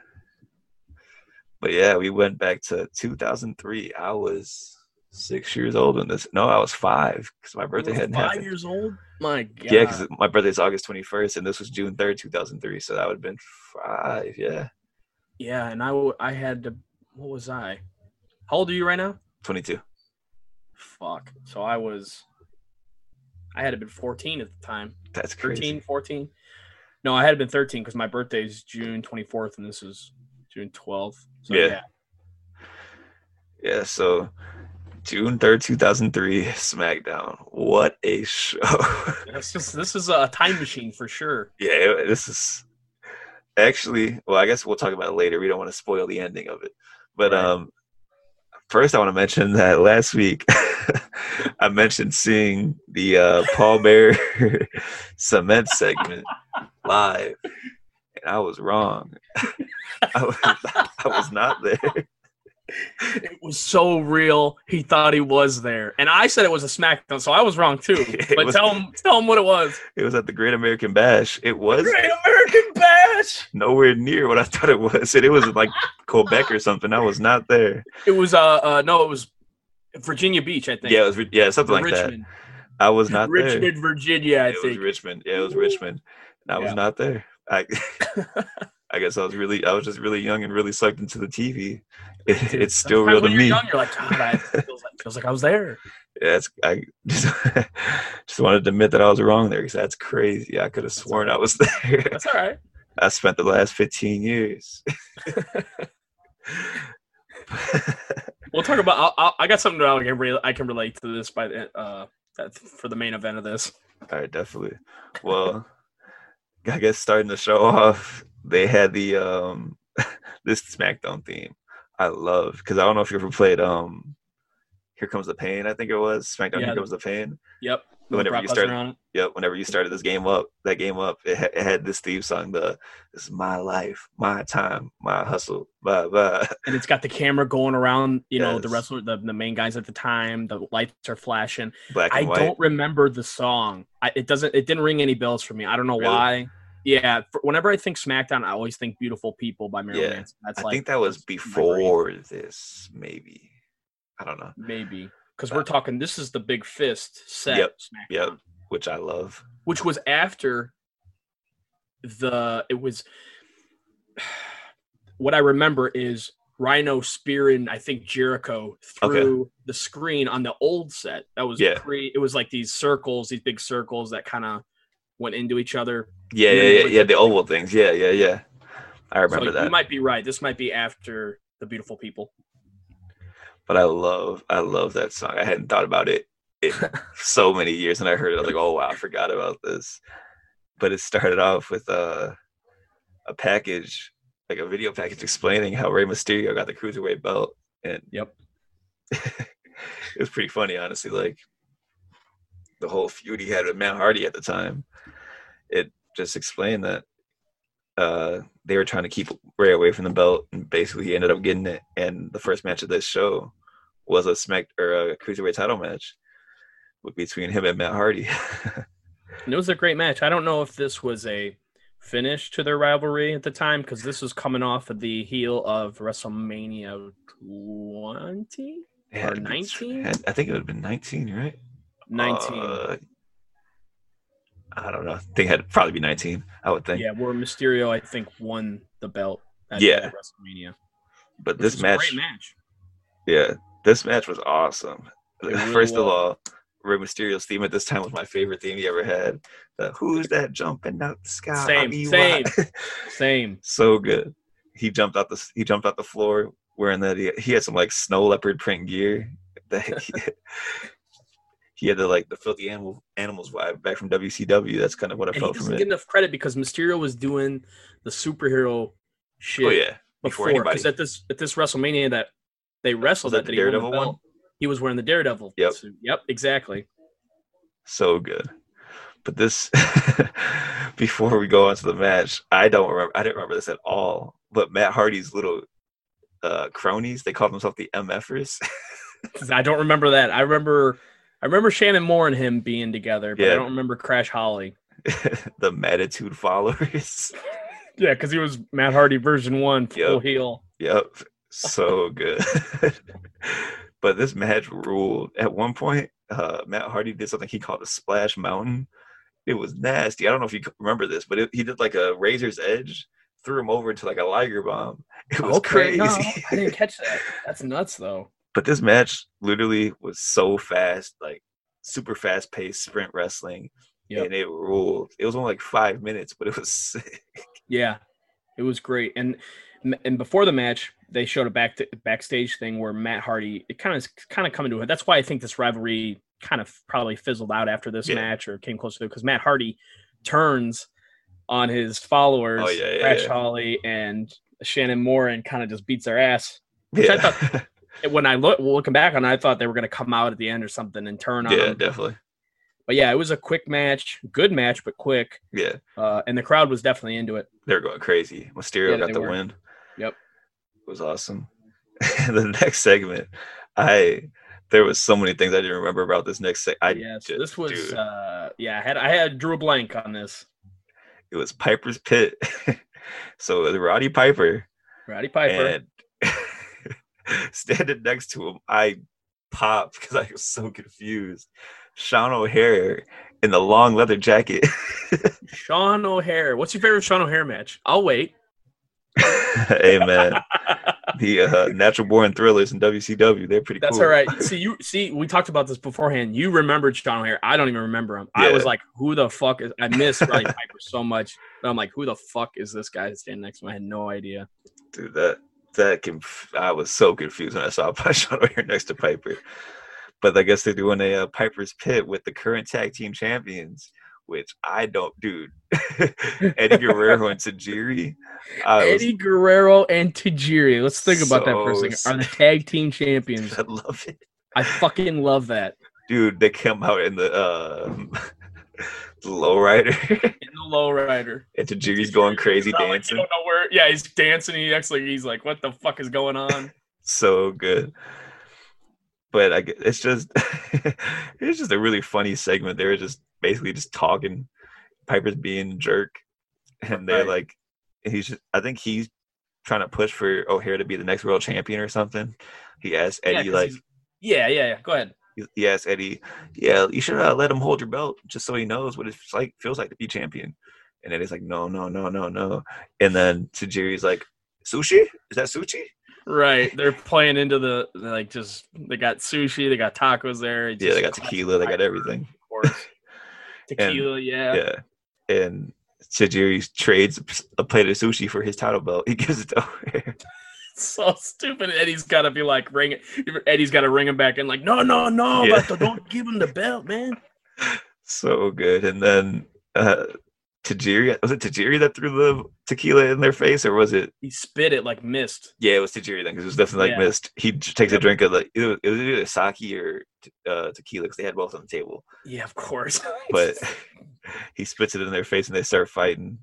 And of course, Tajiri and Eddie come out on top. Of course, it was just hilarious, man. It was random, but it was great. I loved it. This whole show, that sentence describes this whole show: random but great. Yep. Then there's like this weird segment in the back with Sable and Stephanie McMahon.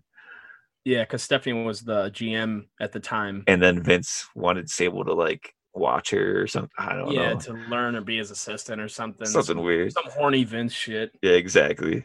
But that was basically it. Then Tori Wilson comes to the ring. They also announced that the U.S. title. They bring back the U.S. title. At the Yep. time. Yeah, that's true. Forgot about that. And then Tori Wilson comes to the ring after that. For some reason, she's the ring announcer for the next match. I'll take it. Yeah. Yeah, I'm not mad at it.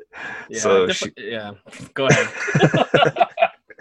So I was really confused about where this was going when she comes out to the ring. Because I'm thinking like, is she still with Billy Kidman or something? Nope. Right. Come into the ring first. A-Train. And I was like, what? Okay. A-Train. Man, Albert comes to the ring. The classic shave your back chance. Yep. Dude. A-Train, man. What a guy. That man had 1,500 gimmicks in his time. Yeah, exactly. Dude, what was awesome was him and Taz back in the day. Yeah, TNA, and Trish Trish Stratus was the manager. Valet, yeah. Yep, or valet, right. But then next the commentary starts hyping up. And this man, or it might have been Tori that says it, and this man making his return from injury. And I hear is, I'm an ass man. Dan. And I was like, oh, yes. You got the wrong Billy. And here comes Billy Gunn. Yeah, I did get the wrong Billy. It's not Kidman, it's Gunn. Here he comes, going crazy. Crowd's going wild. I guess he popped for sure for it. I guess he was coming back from injury or something. Yeah, rotator cuff surgery. Okay. Yeah. And then I guess he just squashes A-Train. Squashes A-Train. Billy Gunn getting the push. Right. Match was fine, but the crowd was definitely happy to see Billy. Yeah. And then he fucking smacks Tori's ass at the end of it. Yeah. It doesn't really go anywhere. And then they walk out together. Why she was out there. I don't know. It really didn't make any sense. Right. It really doesn't. That's all right. I'll take it. And then what I thought was great. Let me say something real quick. Okay.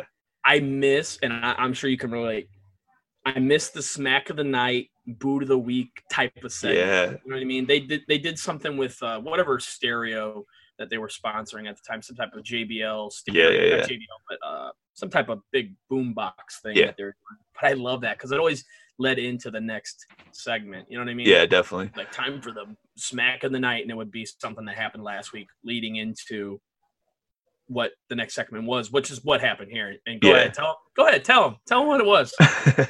It goes into a package about the feud between the FBI and wait for it, The Undertaker. My God. You done it now. Yes, you gone and made a big mistake. This man made a big mistake by making Undertaker wrestle Johnny Stamboli from the Full-Blooded Italians, the FBI. Dude, this was so crazy. Johnny Stamboli. They had Nunzio out there. They had Chuck Palumbo and the wife beater. with a cigar, like a stubble cigar in his mouth. Like, it was so ridiculous. But Johnny Stamboli just gets worked by the Undertaker here. Yeah, he does. He really does. Undertaker, I mean, I don't know what they were trying to I don't know why they put Undertaker in this. He didn't deserve this. Not to say it was a terrible match. The match was fine.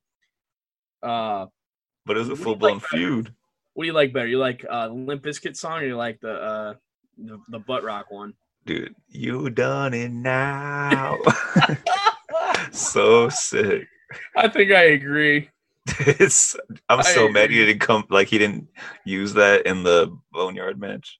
Right, I was waiting for it. I would have popped huge. But Taker wins, of course. Thank God. Match was okay. The crowd was, of course, they were popping for Undertaker. He took a hard chair shot at the end from he did. Pretty hard. Did not put his hand up. He took it to the head. He took it. Yeah. But yeah, I guess after the match, the FBI jumped him, and that was it. I guess so. After this, these next about half hour of this show was kind of rough. Yeah.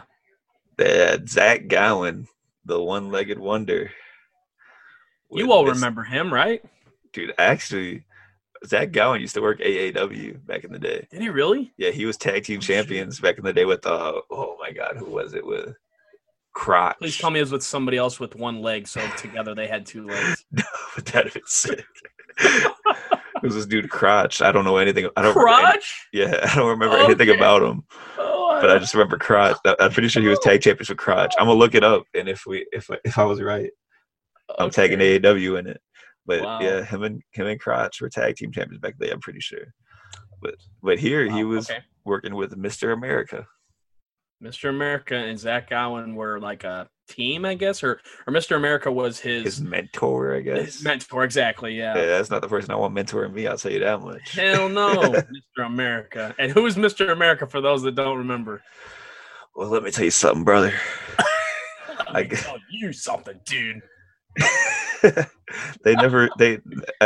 think the whole gimmick of this is that Vince McMahon is trying to prove that Mr. America's Hulk Hogan, but they're saying it's not when it obviously it's goofy. It was kind of had the blue blazer, like I don't even want to compare, but it had the blue blazer kind of thing going on. But it was really bad. But so basically, this whole thing is leading up to a arm wrestling match between Zach Gowen and Mr. McMahon. Arm wrestling, huh? Yeah. So for some reason, Hogan or Mr. America takes his spot in the arm wrestling match, and then he beats McMahon. So I don't. No. Mr. America doesn't beat McMahon. Does he not? I don't think he did. No, you're right. Because Sable flashes him. That's right. Sable flashed him. That's what it was, dude. They had Sable going crazy on the show. Sable with the run-in with their tits. Yeah, exactly. And then, so he loses, so he has to leave. So gotta leave the arena. So then Gowen is stuck in the arm wrestling match against Vince McMahon, who is looking juiced to the gills, by the way. That man is looking crazy. God. But yeah, they have the arm wrestling match, and Zach Gowen's about to win. And then Vince kicks his leg out from under. Kicks the one leg out. Wow. And Vince is so happy about him winning. He's so stoked. He's just... Vince is also, I don't know if you caught this, he's also bleeding for some reason. I was going to mention that. Why was he bleeding? What the fuck was he bleeding? Nobody hit him. He had to gig up for it, brother. All I got to say about this whole segment is, it's such good shit. Well, I got to say is, I'm going to puke. I wanted to after seeing this, yeah. It was rough. But what was after this was crazy. So. Well, hold on. Wait a minute. So, Zach Gowen was competing against McMahon arm wrestling match for a WWE contract. That's what it was. Yes. So, Mr. America loses. He's got to leave the arena or whatever the fuck. immediately after this trash ass segment, it shows Zach Gowen and Mr. America backstage, like consoling him. It's very true. And then the Big Show walks by and he's like, "Hey, you know, Big Show said some shit to him." He's like, "You better quit" or something like that. Yeah, like it's so. I just had to say it. I'm sorry. Go ahead. Go to the next segment, please. Let's get out of this. The next segment, the theme hits and it sent chills down my spine. This next segment was Chris Benoit and Rhino against the Bashams. Wow. It was a great match but honestly, I hated the Bashams back in the day because they used to be with JBL, I think, right? The Bashams were? Yeah, I think they were part of his cabinet at one point, and I used to. I don't know if they. This might have been pre-cabinet. JBL. Oh, it was pre-cabinet, but I'm just saying, later. Oh, gotcha. I hated them. Yeah, but they were good. I just hated them as a kid because they were always the heels. So I guess they did a good job. They did their job. Yeah, there you go. But the match was Benoit and Rhino, who I guess were a tag team at the time, against the Bashams, and it was a fun match. It was pretty cool back and forth, and the match ends with Rhino accidentally hitting Benoit. Yeah, and that caused the finish. It's just, I don't know, watching Benoit matches now is crazy. It's so nuts, man. I mean, what can we say that hasn't already been said once again? But yeah, exactly. Both are. I mean, it's a great pairing, Benoit and Rhino. Yeah, you know, definitely. as we're talking 2003 here, folks. We're not talking 2020 about Chris Benoit. Yeah, we're just saying at this time, he was a good wrestler, and Rhino was a good wrestler. So it was a good pairing with the two. And the Bashams, too. They're good wrestlers. Like you said, they were great heels too. Definitely, but I think this match is the cause of Benoit and Rhino breaking up. It seems like. Yeah, they have like a little segment in the back where Benoit's like, "Oh, you're supposed to have my back. Why are you hitting me?" and all this stuff. Right. Classic wrestler not understanding that his teammate accidentally hit him. Exactly. But yeah, after that, yo, you think you're unstoppable. Word life. This is basic thugonomics. This was basic thugonomics, you know. John Cena comes out in the Cubs jersey. He comes out in the Cubs fit, which he was heel for me from then on. Yeah, he comes out in the Cubs jersey. He just, I don't really understand. He's just cutting the classic John Cena word life. Yeah, this is thugonomics. Pre-U.S. title, John Cena? Had to have been, yeah. Right. And he starts cutting a promo on Funaki, who's already in the ring. Funaki. Dude, Funaki. For those in the back, yeah. Number 1 SmackDown ring announcer. Or whatever he used to say. Yeah. But he just starts going in on Funaki. Yep. And then Funaki starts singing UGLY. You ain't got no alibi.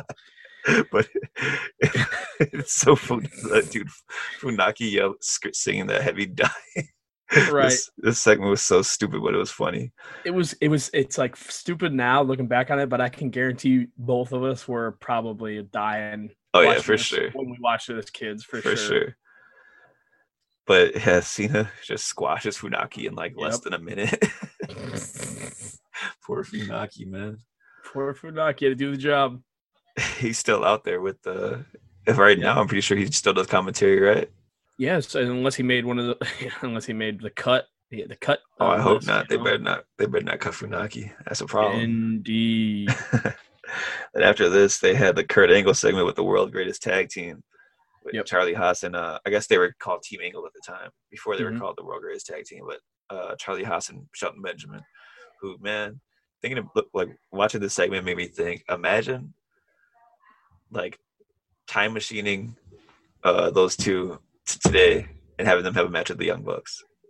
Oh God, dude, that'd be great. Man, they were so good. But or even what was that? It wasn't Team Angle. It was American Alpha.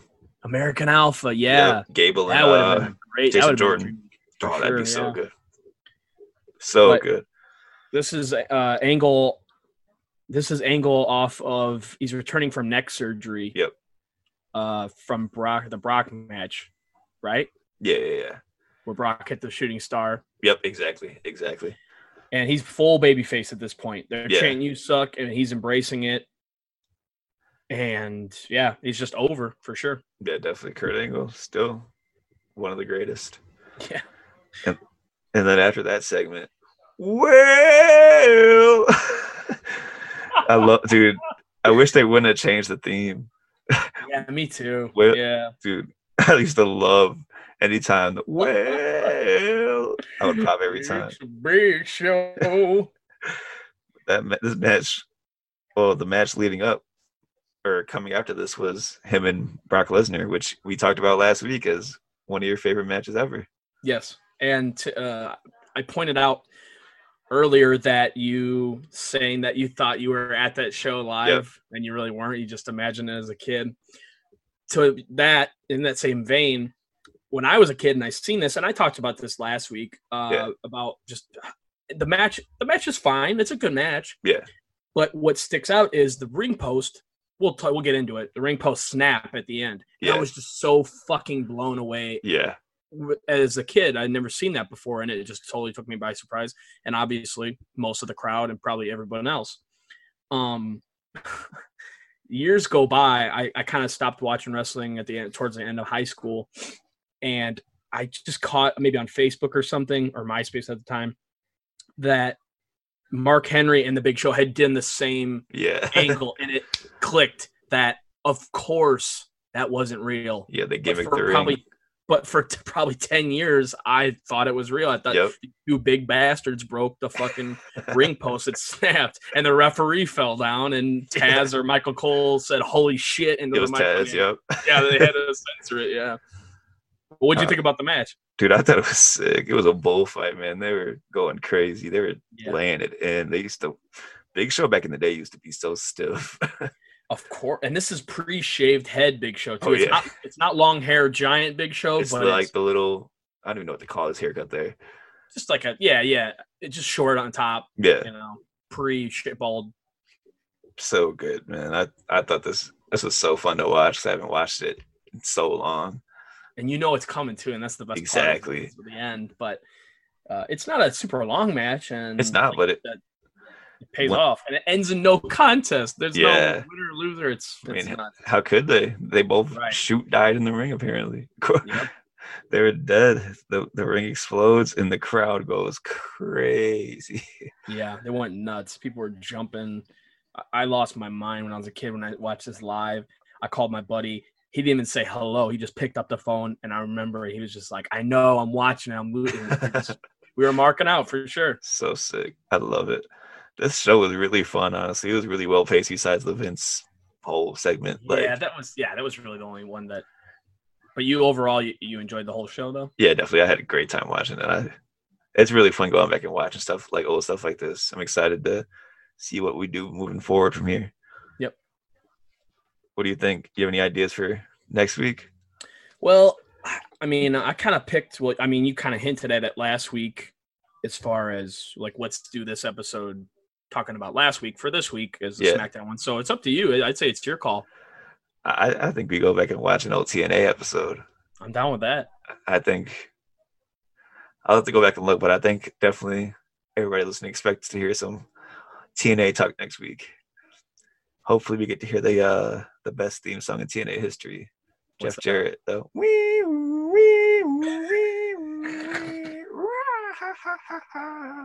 Dude, his theme was sick. I don't know his 90s theme where he came out where he was Double J, Jeff Jarrett. Yeah, spend my days working hard on the go, but the hands on the clock keep. You know the rest. Yes, sir. But yeah, I'm down with an old TNA because you're more well versed in TNA than I am.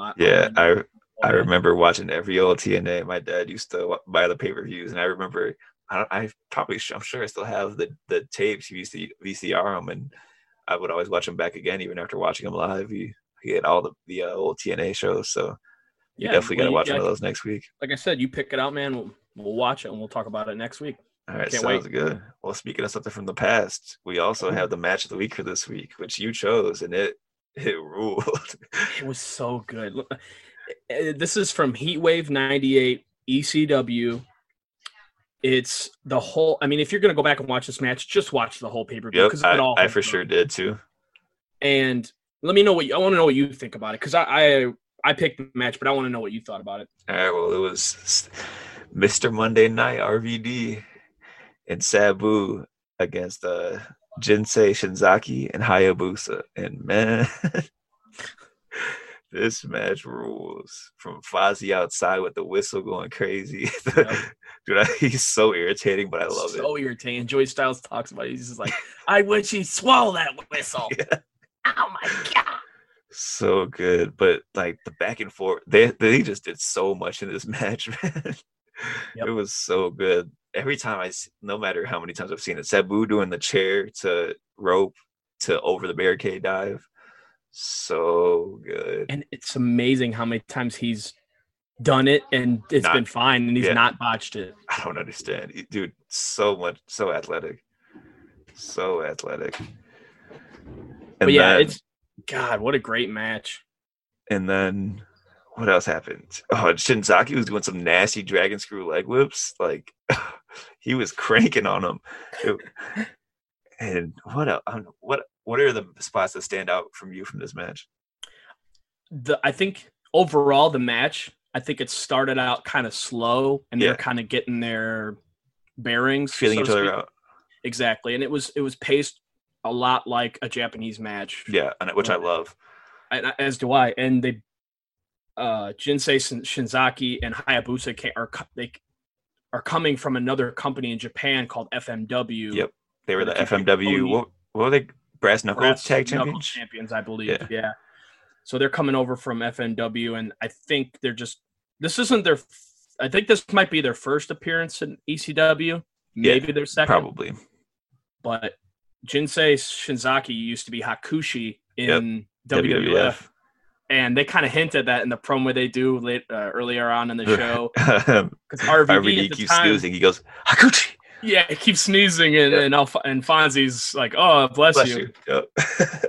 But so RVD good. Was so over. He was the top guy in this match. There's 100%. So many signs in the crowd. Everywhere is the RVD 420 signs. I spotted at least 20. Yes, so and I think I don't know if this is. It's usually talked about, but Hayabusa, his moonsaults are some of the best moonsaults that's ever been done. Amazing. And that's weird to say because it's kind of like a clothesline, not modern day now. Yeah, but he made him look very majestic, so to speak. Dude. One of the spots that does stick out is RVD dropped a leg from the top rope to Shinzaki. Oh yeah, he sat on his head. I mean, he took the full impact of his ass right on his head. It was nasty. Looks I was rough. gonna mention that too. Yeah, there is so much of this match, but. Of course, the finish. Yeah, go ahead. The finish rules. They said, I can't remember. Is it 2 tables or just 1 table that they're both on? I believe it's 2 tables. But either way, they're set up, and RVD and Sabu go to the opposite corners, and they both jump off and do leg drops. And oh my God, so good. So good. The timing is just on point. Perfect, and they used it in like every ECW promo from there. Oh, forever. Yeah. So the human highlight reel. Yeah, literally. Man, this match, I'm so glad you recommended doing this match. I hadn't watched it in a while. That show in general, it's the Taz and Bam Bam Bigelow match where they go through the stage. Yep. Definitely go back and watch Heatwave 97. It's on the WWE Network. Dude, Mike Awesome and Tanaka. That's that match matches together and just beat the shit out of each other, taking nasty chair shots. It's rough. And Tanaka's still going crazy today, taking headshots with the chairs. Is he really? Yeah. I haven't seen any of his recent stuff. He's still insane. He's still out here. So it's definitely respect to that guy. And RIP Mike Awesome. Yeah, right.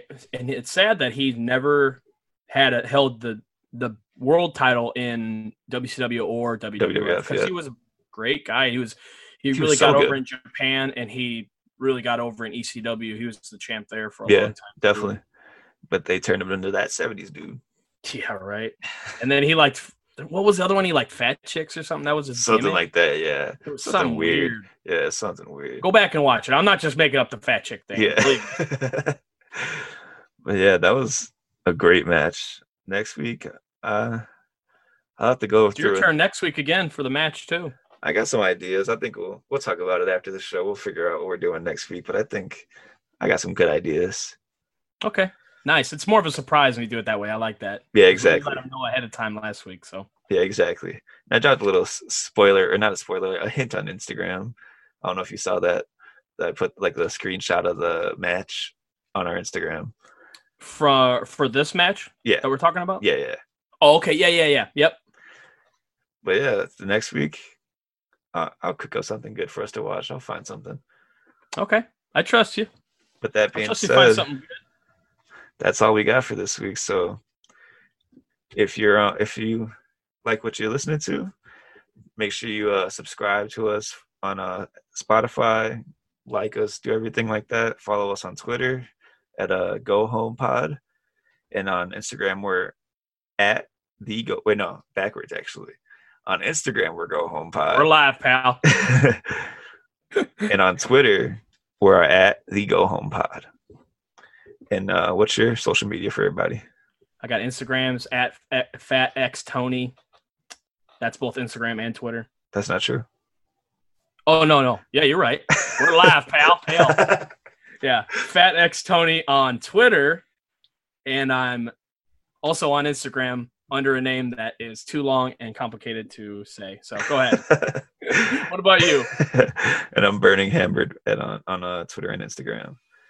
But that's all we got for the week. So it's time to go home, but